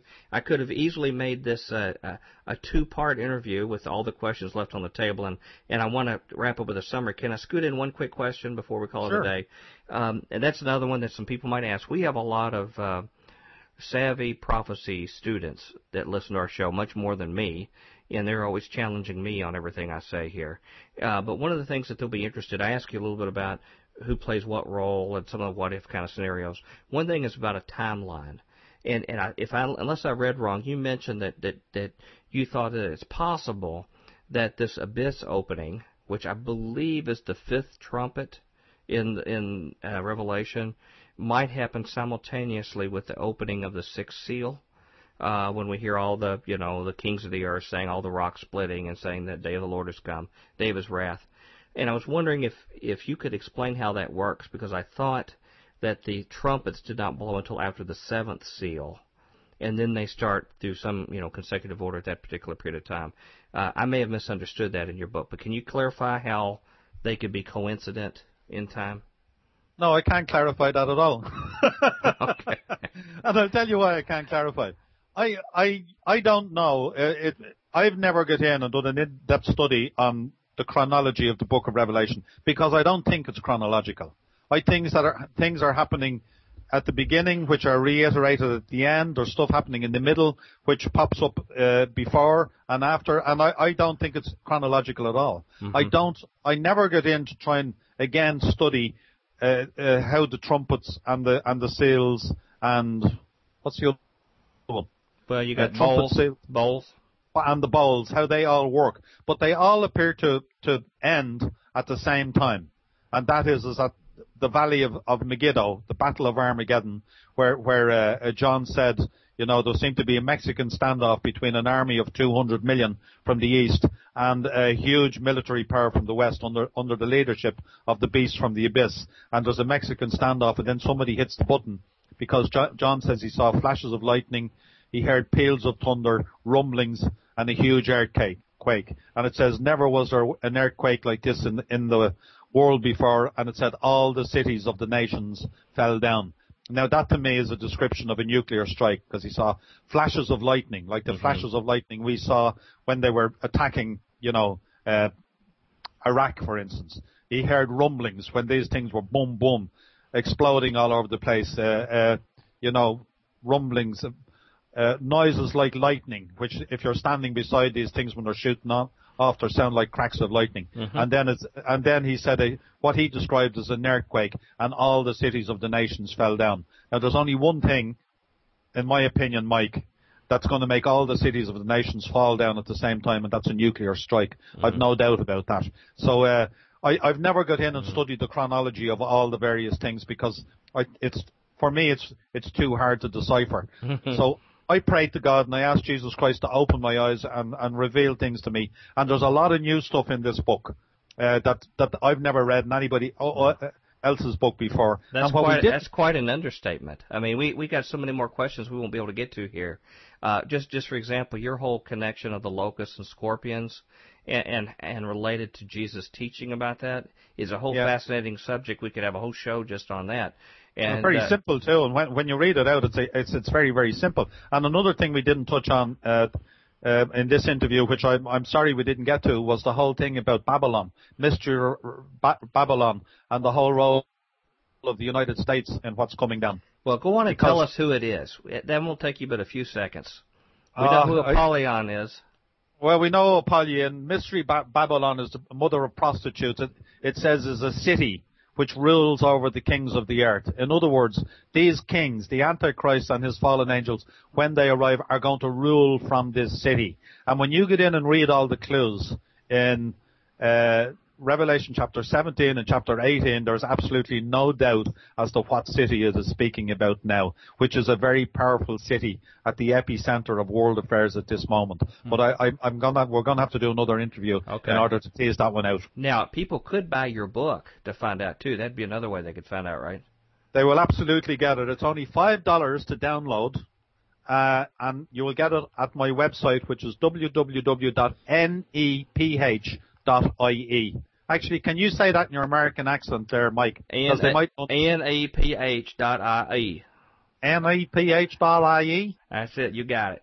That's the short for Nephilim, neph.ie. Hey, I have other Southerners making fun of me here for talking like a Kentuckian. So, you got a couple million dialects going on with the Future Quake Show.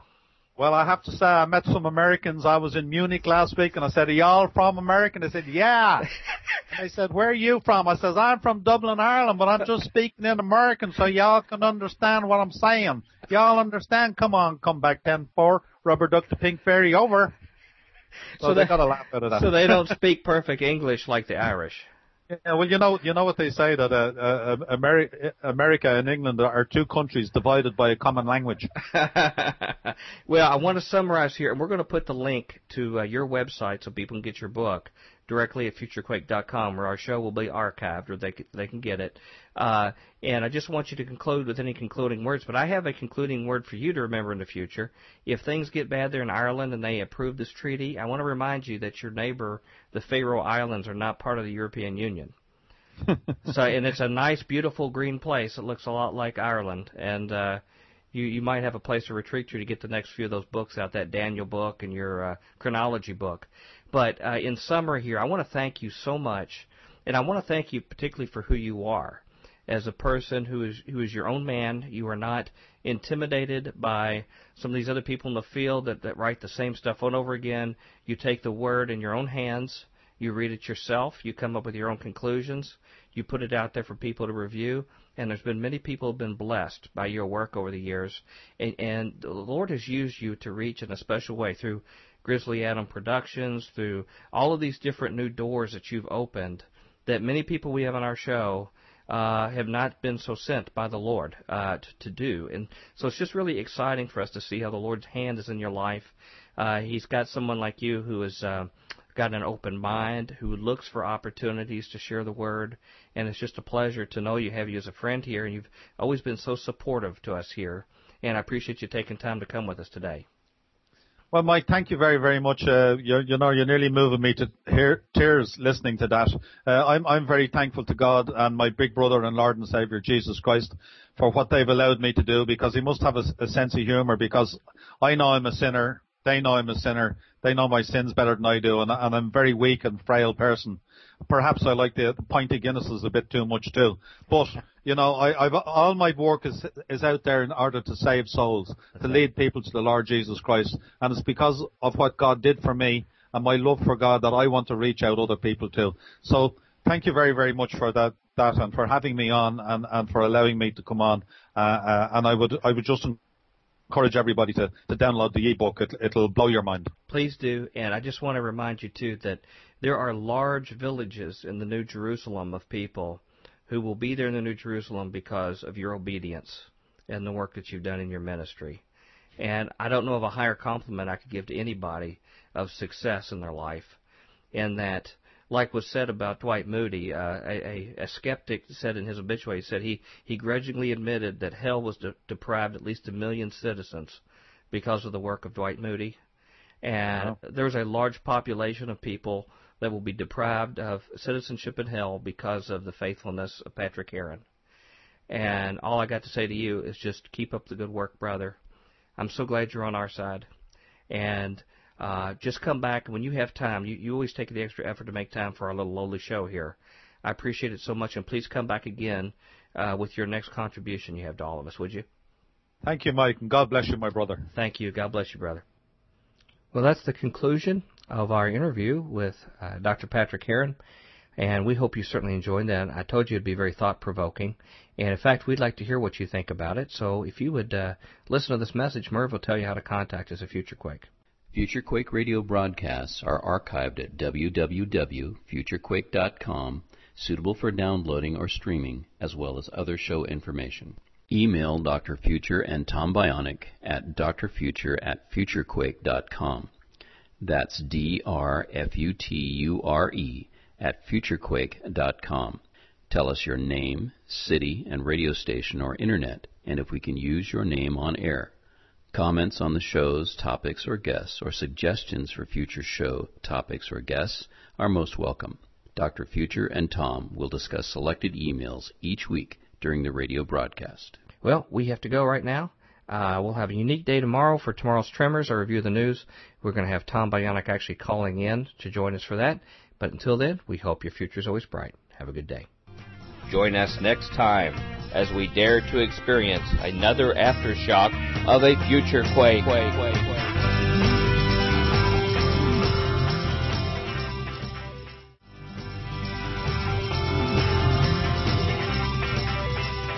Welcome to the Future Quake Show. I am Dr. Future. And I am Tom, risen from the ashes of failure, Bionic. No, you're not the ashes of failure. The plane hit the mountain and the survivors ate each other. That is not true. Ladies and gentlemen, it's wonderful to be with you. We appreciate all your all's love and care for us. Mm-hmm. And both of us, particularly Tom, I bet you do right now. Yeah. You have lots of fans out there. And it's Friday, which means what? Do you know what that means? Well, it means that I have to drive to your house like mad because I don't want to be late. For what? For today. Tomorrow's Tremors or today's review of the Future's news? Well, yeah, of course. I was getting to that. Yeah. Well, anyway, it's great to be with you all. And I tell you, Tom, it's much better having you here in studio. Although it was better having you remote than not having you at all for tomorrow's Tremors. Indeed. Well, I'm happy to be here. Because I'm real boring otherwise. And I will tell you, last night, at the time we were recording this, I was last night on for an hour and a half on a show called The Cursed Radio. I listened to him a whole bunch, actually. I think he's Do you really? Yeah. I've listened to about 15 of his shows with Joe Jordan. You're kidding. No, I don't kid about anything. Okay, well. In fact, I'm 100%. Now you've got one to avoid now. One with Dr. Future on it. I'll just hit skip when that one comes Well, I tell you, all I heard was Tom Bionic this, Tom Bionic that, Tom Bionic's the greatest, Tom Bionic's the funniest, he's the real hit of the show, blah, blah, blah, blah, blah. And so then I had to try to think of all your negative attributes, and defensiveness. That wasn't hard, I'm sure. It was a Tombayanathon, basically. Sometimes he shows up and he's never has his stuff together, and he's like, his hair's wild. And, Well, it's good to have you here. Well, I'm happy to be here. You have legions of fans out there, I just want you to know. Legion? I don't mean that in the demonic legion. Yeah, I mean like good legion. Yeah. Okay. We got some news to do. Let's blast it. Do you want to go first or me? I do actually want. Oh, I wanted to go first so bad. Well, did I go first last time? Oh, I tell you what, I'll earn treasures in heaven. You can go first. There. Yeah, your crown is going to be so heavy. Mm-hmm. There's no more room on it anymore. And humble. My head gets bigger, they'll make more room for it. Yeah, there you go. There you go. Don't worry about that. Girl dies after receiving cervical cancer vaccine. But before we get to this latest, murder really, let's review something here that I actually read here on, over the air a couple months ago. The mother of a 13-year-old girl who became partly paralyzed after being given a cervical cancer vaccination says social workers have told her the child may be removed from her care if she, the mother, continues to link her condition with the vaccination. The schoolgirl she got the shot. It's called Cervarix, which is to treat human papilloma something virus. It's the same thing here as Gardasil. It's to try to stop cervical cancer. Yes. Yeah. The schoolgirl was soon collapsing repeatedly. She lost the use of her legs and was admitted to Alder-Hey Children's Hospital. Nearly 11 months later, she is still in the hospital and is unable to stand or walk unaided. Her mother, Cheryl, has now been told that doctors believe her condition must be psychosomatic. But it's psychosomatic for, tons of girls. Yes. In other countries. There's a massive psychosomatic. Yes. Cave said that a social worker. This is where it gets weird.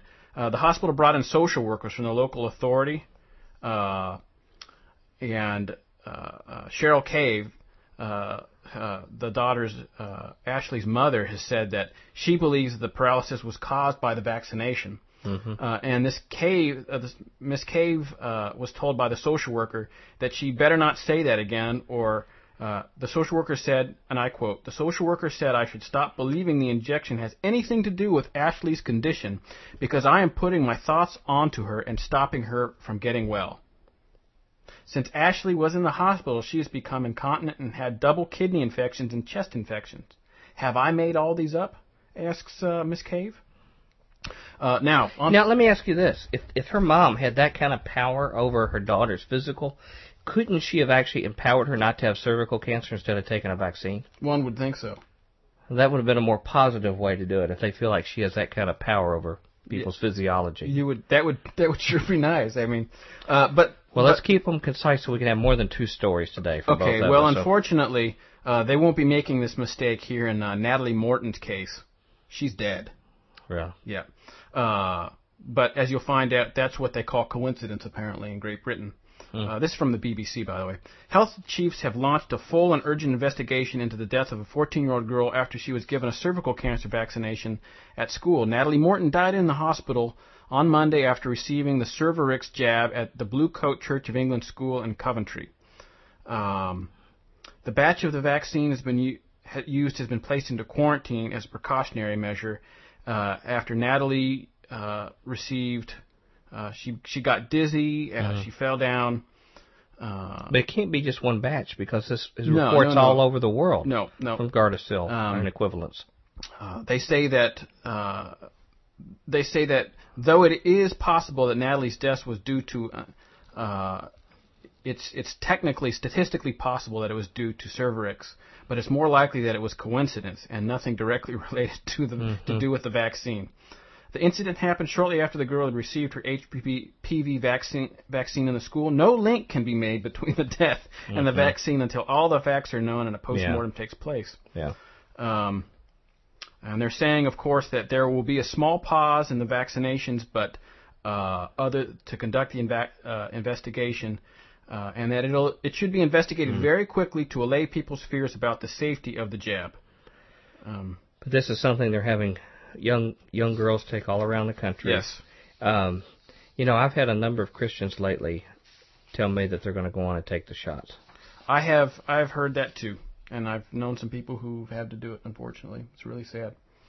Dr. David Elliman, a consultant in community pediatrics at Great Ormond Street Hospital, told the BBC it was important to investigate very quickly to allay people's fears about the safety of the jab. And he also goes on to say here, but these sort of things one would look for, a severe allergic reaction, but more likely this is a coincidence. Yeah. Been an outbreak, an epidemic of coincidences. Man, coincidence all over the place. Yeah. Speaking of coincidence. All right. You remember our talk about Walter Cronkite, the most trusted man in America, who... he was big in Operation Mockingbird. Operation Mockingbird, where basically it was a plant by the government to provide stories that they wanted out to control information in the media. And he was the voice of the owl at Bohemian Grove. You're stealing my thunder here. Sorry. Yes, the voice of the owl. No, you're right. Taking it back. No backward masking here. The voice of the owl at Bohemian Grove. Well, even from the grave, the mystery keeps on with Walter Cronkite. Right. But he also was the one who wanted to sit at the right hand of Satan. You remember? Yes. By his own admission said, there in if it takes me sitting at the right hand of Satan to achieve world government, then join me. Right, then join me. In fact, if you look up YouTube on World Federalist Society, you should find he gets a Lifetime Achievement Award for Globalism, Walter Cronkite, by Hillary Clinton. Here's a story that just came out at USA Today. Cronkite records destroyed by FBI. Now, this is the same agency that has been reported he may have worked for as an agent providing this information. So they would have the files to be able to prove this further. Okay, it says that the FBI destroyed its files on former CBS News anchorman Walter Cronkite 2 years ago under a policy that has been criticized by researchers for allowing potentially valuable records to be wiped out. A search of the agency's main index of the subjects of FBI investigations found some records tied to Cronkite's name were destroyed in October 2007. The FBI said in response to a Freedom of Information Act by USA Today. Cronkite's death in July at age 92 made any FBI files about him unavailable for release under federal law. Excuse me, they made them available once he died. The FBI should have preserved records about Cronkite, who anchored CBS's newscast from 62 to 81, said Scott Hodis, a former top lawyer in the FBI's records office. All FBI records on such prominent persons should have been saved under the FBI's policies. You're not supposed to destroy records that are historically valuable, Hodis said. Someone should have known who Walter Cronkite was. Walter who? Yeah. FBI spokesman Bill Carter said the agency works with the National Archives to try to ensure historically important records are preserved. He did not respond to requests for further information. The destruction of the Cronkite records illustrates the FBI's policies on keeping and destroying records, which to date to a 1981 lawsuit over public access to those records. Although the FBI's rules call for preserving files with historical significance, researchers such as journalist Alex Hurd have criticized the agency for wiping out too many potentially valuable records. The FBI destroyed a file on civil rights pioneer Rosa Parks, the Detroit News reported in 2006. Hurd, who was researching a 1951 execution in Mississippi, said he was frustrated to learn that the FBI destroyed records about one of the civil rights lawyers involved. They piled up the documents, and we, the taxpayers, paid for it, Hurd said. With a lot of that material, the simplest thing would have been just to keep it. The fact that the FBI had records involving Cronkite doesn't mean the FBI had investigated him, Hodis said. No, he's on the payroll.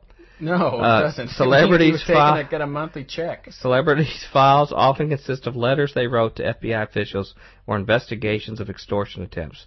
When famous people's files are released, a lot of times they're victim of crimes, Hodis said. Yeah, except that in this case... Another coincidence. Yeah, another coincidence. Coinkydink. Wow, look at that. How funny. All right, do we want to hear about the cyborg Beetle remote controls in flight, or do we want to hear about how the Washington State lifted the limit? I'll do that while you're talking vaccines. All right. In preparation for swine... This is from the Seattle Times. In preparation for swine flu vaccinations next month, Washington's health department on Thursday temporarily suspended a rule that limits the amount of a mercury preservative in vaccines should given to pregnant women and children under the age of 3. So basically, there's no limit now. It's like, you can bust a thermometer all mercury with a little bit of vaccine in it. No, well, it should just be all mercury. Okay. It'd be like, this is the H1N1 vaccine. and then they walk over and bust the end off the thermometer and jab it in your arm. Oh, okay. You're like, okay, so no Yep. limitation. the preservative thimerosal has never been linked to any health problems. What? I remember. That's why I wanted to read this. I forgot. I'll read that again. Here's the Secretary of Health for, I guess, Seattle. The preservative thimerosal has never been linked to any health problems, said Secretary of Health Mary Selecki. But a vocal minority believes the compound could be linked to autism. Do you think we should call Mary Selecki on air and see if we could actually get a big thimerosal-filled syringe and stick it in her so she could put her money where her mouth is? I'd love to do We that. could like just squirt that in her and ask her how it feels. The state legislature adopted the limit in 2006. Thimerosal has been eliminated from most vaccines in the United States in the testing, but it will be added to the bulk of the swine flu vaccine being produced to stem the pandemic. It's coming back. Health officials estimate could sicken more than a third of the state's residents. Pregnant women and young children are considered at high risk for swine flu, and lifting the mercury limits will give them quicker access to the vaccine. It's vital that everyone in a high-risk group has the choice to be vaccinated when swine flu vaccine becomes available, she said. These sadists really want to give it to pregnant women and little children because they like really hurting them. Well, you know what really makes me mad is there are less than 150 words in this thing. It doesn't even take up half a page, and there's at least one bald-faced lie, one bald-faced lie, and one piece of misdirection, and that's like over half the article. Yeah. You know, they're very efficient in their lying for linear I got to type. hand it to Miss Selecki. She's concise. She's wow. Probably gets paid very well for that. Yes. She's You want to just cleanse the palate a little bit here? Yes. Okay. I want to read about I want to go to Iceland. Southern Poverty Law Things Center. aren't bad. I highly recommend you listen next week to that because man. You're going to find out that God's still doing His thing. Put it that way. God is doing His thing. All right, in a good way. Okay, this is Southern Poverty Law Center insinuates Alex Jones and InfoWars with mobilizing armed insurrection. After InfoWars and Prison Planet reported on the Department of Homeland Security's, quote, right-wing extremism report earlier this year, and the story went mega viral on the Internet and was subsequently picked up by the corporate media. This is from the InfoWars site. Yeah. Often with the usual dismissive caveats, it was discovered the agency had based much of its research on reports generated by the Southern Poverty Law Center and the Anti-Defamation League. That's the Jewish Anti-Defamation League. Okay, ADL. The Southern Poverty Law Center, SPLC, was also instrumental in the Missouri Information Analysis Report, MIAC report. The MIAC story went public after an anonymous source in the Missouri State Police provided Alex Jones with a report characterizing Ron Paul and Chuck Baldwin. Chuck Baldwin's been on our show a number of times. Yep. Ron Paul's son's been on our show. I'm sure we're on a list somewhere. As extremists and their supporters as terrorists. The SPLC has attempted to link Alex Jones to the shooting of police officers in Pittsburgh. That maybe they should dust for fingerprints rather and see if that's... the SPLC has lately made a cottage industry out of maligning members of the Patriot and Constitutionalist movements. After it was discovered, accused cop killer Richard Poplawski posted on InfoWars, along with millions of other people, I might say. Yeah, but he was actually was angry at Alex Jones, I recall. He was not pro-Al. Right, he was because Alex Jones won't play the violent thing. Yeah. But it's free, anybody can get on there and post. Yeah. The SPLC and a handful of writers, in particular Dennis B. Roddy, of the Pittsburgh Post-Gazette, attempted to forge a link between Poplawski and Alex Jones. Okay. As Alex Jones has pointed out on numerous occasions, Poplawski did indeed post on InfoWars. It was because they have an open forum. Anybody can get online and just comment. Okay, Poplawski, but it was not mentioned by the SPLC or the writers, however, that the comments posted on the site were critical of Jones, nor was it mentioned that Jones does not share Poplawski's racist and anti-Semitic beliefs. The ADL has posted similar articles on its website. The SPLC has a double standard when it comes to comments on websites. And I just saw a comment from the SPLC today saying that we have to really watch out for independent anybody who believes in the Constitution and anybody who does these, believes in limited government, because there's this growing mix of extremism and Christianity that we just, it's got to be stamped out. Mm-hmm. So that should scare anybody. That should scare anybody in the sound of my voice, really. We're going in the first truck full, evidently. Yes. And in fact, we haven't threatened anybody. In fact, what we try to do is stop war and violence. Mm-hmm.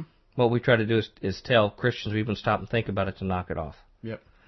Okay, the SPLC has a double standard when it comes to comments on websites. In August, a comment attached to a libelous article on Alex Jones posted on the SPLC website declared that Jones and his ilk should receive a lethal injection or bolt of electricity. Thimerosal. In other words, that they be executed by the state simply for espousing political viewpoints that some may disagree with. The comments were made on April 15th by a person calling themselves Hawkeye. The comments have remained on the SPLC website for nearly 4 months without being removed, notes Paul Joseph Watson. The SPLC is determined to link Alex Jones and InfoWars to terrorism and right-wing extremism. In fall 2009 issue of SPLC Intelligence Report, Larry Keller takes the SPLC agenda one step further after a rather tedious and long-winded rundown of so-called militia movement fashioned as a domestic terrorist threat by the government and corporate media after the federal massacre of Waco and the murder of Randy Weaver's family at Ruber Ridge. Mr. Keller, I'm trying to hurry. Mr. Keller warns against the extremism and putative racism of COINTELPRO operative Glenn Beck, CNN broadcaster Lou Dobbs, and former Nixon speechwriter Pat Buchanan. However, the SPLC's enmity is reserved for Alex Jones. Near the end of the article, Keller writes the following. I'm not going to read all of this here, but a good illustration of the anti-government patriot movement paranoia was a reaction to the National Guard exercise planned for April in the little town of Arcadia, Iowa. The guardsmen had intended to conduct a 4-day mock search of an arms dealer. I remember this. Yeah. That would include patrolling the town street, distributing photos of fictional bad guy, and knocking on doors of residents who agreed to participate in the drill. Alex Jones, the radio host and conspiracy theorist. I love conspiracy theorists. That's when they say they believe things that we don't want to talk about. Yep. Got wind of the plans and interviewed a National Guard official, setting off an avalanche of angry calls and visits to his website from people who feared the exercise was really about imposing a dictatorship or martial law in the country. Tell them that any violation of your rights will result in a live-fire exercise, one such person wrote on Jones's InfoWars website. If they come loaded for war. That incident showed how quickly militia enthusiasts now mobilize thanks to the Internet. And then the National Guard rapidly scaled back its planned exercise, although it denied the deluge of complaints had anything to do it. So I just want to conclude here with a comment at the end of the article from somebody who posted. Yeah. Okay, this is somebody who posted on the site. And they just mentioned, I took their name and it says, the Southern Poverty Law Center is an FBI front organization. Lest we forget, an SPLC FBI agent was working within the FBI-controlled neo-Nazi Elohim City compound, the planning and staging area for the Oklahoma City bombing, before and during the Oklahoma City Murrah building bombing in '95. The late Robert Miller, the former Elohim City patriarch. He was the head guy who ran it. Yeah, he was the informant, wasn't he? He was a paid FBI informant. Andrea Strassmeyer, a German agent working for the U.S. Justice Department, was also working at Elohim City at the time, along with another FBI-protected asset, Dennis Mahan. And that was just an informed person commenting on the site. Mm-hmm. People are getting wise to these people. Yeah. And the Southern Poverty Law Center, I tell you, if you speak anything about them, and particularly the ADL, you are immediately branded a anti-Semitic person. Yep. And you know what? Perfect love casts out fear. And particularly love for the well-being of your fellow neighbors. There you go. And I say we should not walk in fear of these people. We should have a show about them, and we should have people who know who they are and expose them for what they are. Heavy. The Camp FEMA documentary we just reviewed in our last show actually has an excerpt from the Anti-Defamation League talking about these Christian people that Constitution Party, that they're basically affiliated with right-wing extremists, and they're using this what do they call it? Right-wing demagogue separatist, white supremacist is what they call it. Now, they are declaring war on Bible-believing Christians. Yeah. They're putting a bullseye on Bible-believing Christians. Mm-hmm. At the same time, they want their support from Bible-believing Christians. Now, would we be foolish to support a group of people who are trying to get us all hauled up into jail? People who believe in the Bible and peaceful, God-loving, people-loving Christians? One would think so, but, it hasn't been spoken about on... You may not see me next week, and maybe just you doing tomorrow's Tremors. Yeah, it's like I might have to go and be like an international missionary by step that up quite a bit. Yeah, under a different pseudonym. That might be Long Ryonic out there. Hey, do you need some help with your church here in Cambodia? Enough's enough. Yeah. Enough's enough. Shine the light on it. You are... if we're going to get hauled off anyway, might as well put the cards on the table. I wish you could look at all the people. And I mean this in total Christian love. Yeah, well, I wish you could look at all the people out there instead of me, because we're preaching to the choir, bro. Well, I'm you know what? You. Maybe there's some new people who just happen to turn on the radio today, think we're nuts. I'm sure they do. And all they have to do is go and research all this stuff. But I'll tell you what, I get emails every day from people who, for whatever reason, heard something about us, come over, and when they start hearing a few shows, and that this is all new to them, this stuff, they listen to our whole archive. Awesome. And it has changed their worldview. Awesome. And I say, thank you, Jesus, for it. Yeah, Jesus, please let us not mislead people. Don't let us go wrong from your path. These are days of deception. These are days of complication. Yep. We need the wisdom of the Holy Spirit. Yeah. And we need love and compassion. But when evil is trying to do things and they're trying to be deceptive, we shine the light of truth. And that's what Jesus did when he was here, the light of truth. Word. As best as we can in our finite state. Word. Anything else you want to... Oh, do we want to hear about the Berkeley DARPA cyborg beetles, or do we want to hear about the Bank of England and an emergency meeting that isn't an emergency meeting except for everybody who's not involved with said emergency meeting? Give us that. We got 2.5 minutes. Okay, the Bank of England, this is from the Telegraph. The Bank of England has summoned the city's leading economists to an unprecedented meeting on Threadneedle Street as the pound plunges amid growing confusion over its radical, read like Zimbabwe style or Weimar Germany inflation, quantitative easing policy. That's what's happening in England right now? Yes. Major inflation, huh? Yeah, well, it hadn't hit yet, but the whole thing is like they're trying this quantitative easing where they basically print money, and basically they're printing money. It's like, people talk about it in economic circles, the helicopter drop money. This is sort of what that is, Which will create inflation. Eventually, yeah. So the pound is losing massive amounts of value right now.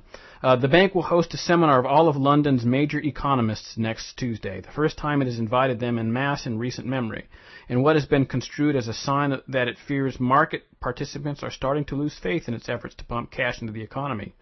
Well, that's it. You pump cash in the economy, you lose the value of the dollar. You'll notice, actually, when economies tank, when stock markets tank, stock indices tank, actually the value of currency goes up. But that's another story. The move has also sparked a speculation that is poised to announce a major change in the monetary policy framework, although insiders dismiss such suggestions. It came after the minutes from the bank's latest monetary policy committee meeting revealed that the idea of cutting the interest rate banks are paid on the reserves they hold was not discussed this month.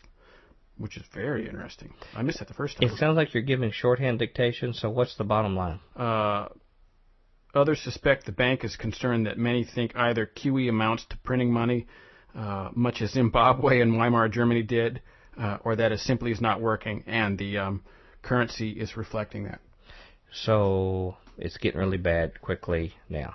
Depends on who you talk to. If you work for the Bank of England, this is just routine. Oh, well, why'd you call it an emergency meeting? That's a routine emergency meeting. Okay. I have a lot of routine emergency meetings. I do too. So there you go. I think another theme we could say for today is, like most of our shows, do not believe a single thing the media tells you, even if they're coming from, quote, your guys. Yeah. Your guys who you think are like you in your background. Investigate everything. I just had a long conversation about... with somebody who was telling me that cops don't, he was telling me, like, look at all those people throwing rocks. I said, you mean they're in that video? Yeah, those are cops at this protest. He said, they're not cops. And I took the article up and I said, they're cops. They are cops. Just like Hal Turner was an FBI informant. He was a white supremacist that the FBI tried to get to rile people up to do stuff. Okay, speaking of riling up, Merv, would you come in and tell our listeners how to contact us at Future Quake? Future Quake radio broadcasts are archived at www.futurequake.com, suitable for downloading or streaming, as well as other show information. Email Dr. Future and Tom Bionic at drfuture@futurequake.com. That's DRFUTURE at futurequake.com. Tell us your name, city, and radio station or internet, and if we can use your name on air. Comments on the show's topics or guests, or suggestions for future show topics or guests are most welcome. Dr. Future and Tom will discuss selected emails each week during the radio broadcast. Okay, we're in the last. Well, I'm glad you didn't say. Well, speaking of paid FBI informants. Yeah, who knows? I'm sort of suspicious of Pyro myself. Yeah. He doesn't say much. He doesn't. He's always here. He's all ears. Yeah. He's taking notes in the background most of the time. Yeah, I don't know. We've got a great show next week. I'm sorry you couldn't be there when we recorded. Me too. But you will be back for news next week? Oh, yeah. Okay. All your legions of fans, evidently. Yep. Any last words? Let's get out of here. Okay, ladies and gentlemen, stay close to the Lord, study your Bible, have your heart full of love for other people. Mm-hmm. Be wary of institutions, but love your next-door neighbor. Till then, we hope your future is always bright. Have a good day. Bye. Join us next time as we dare to experience another aftershock of a future quake.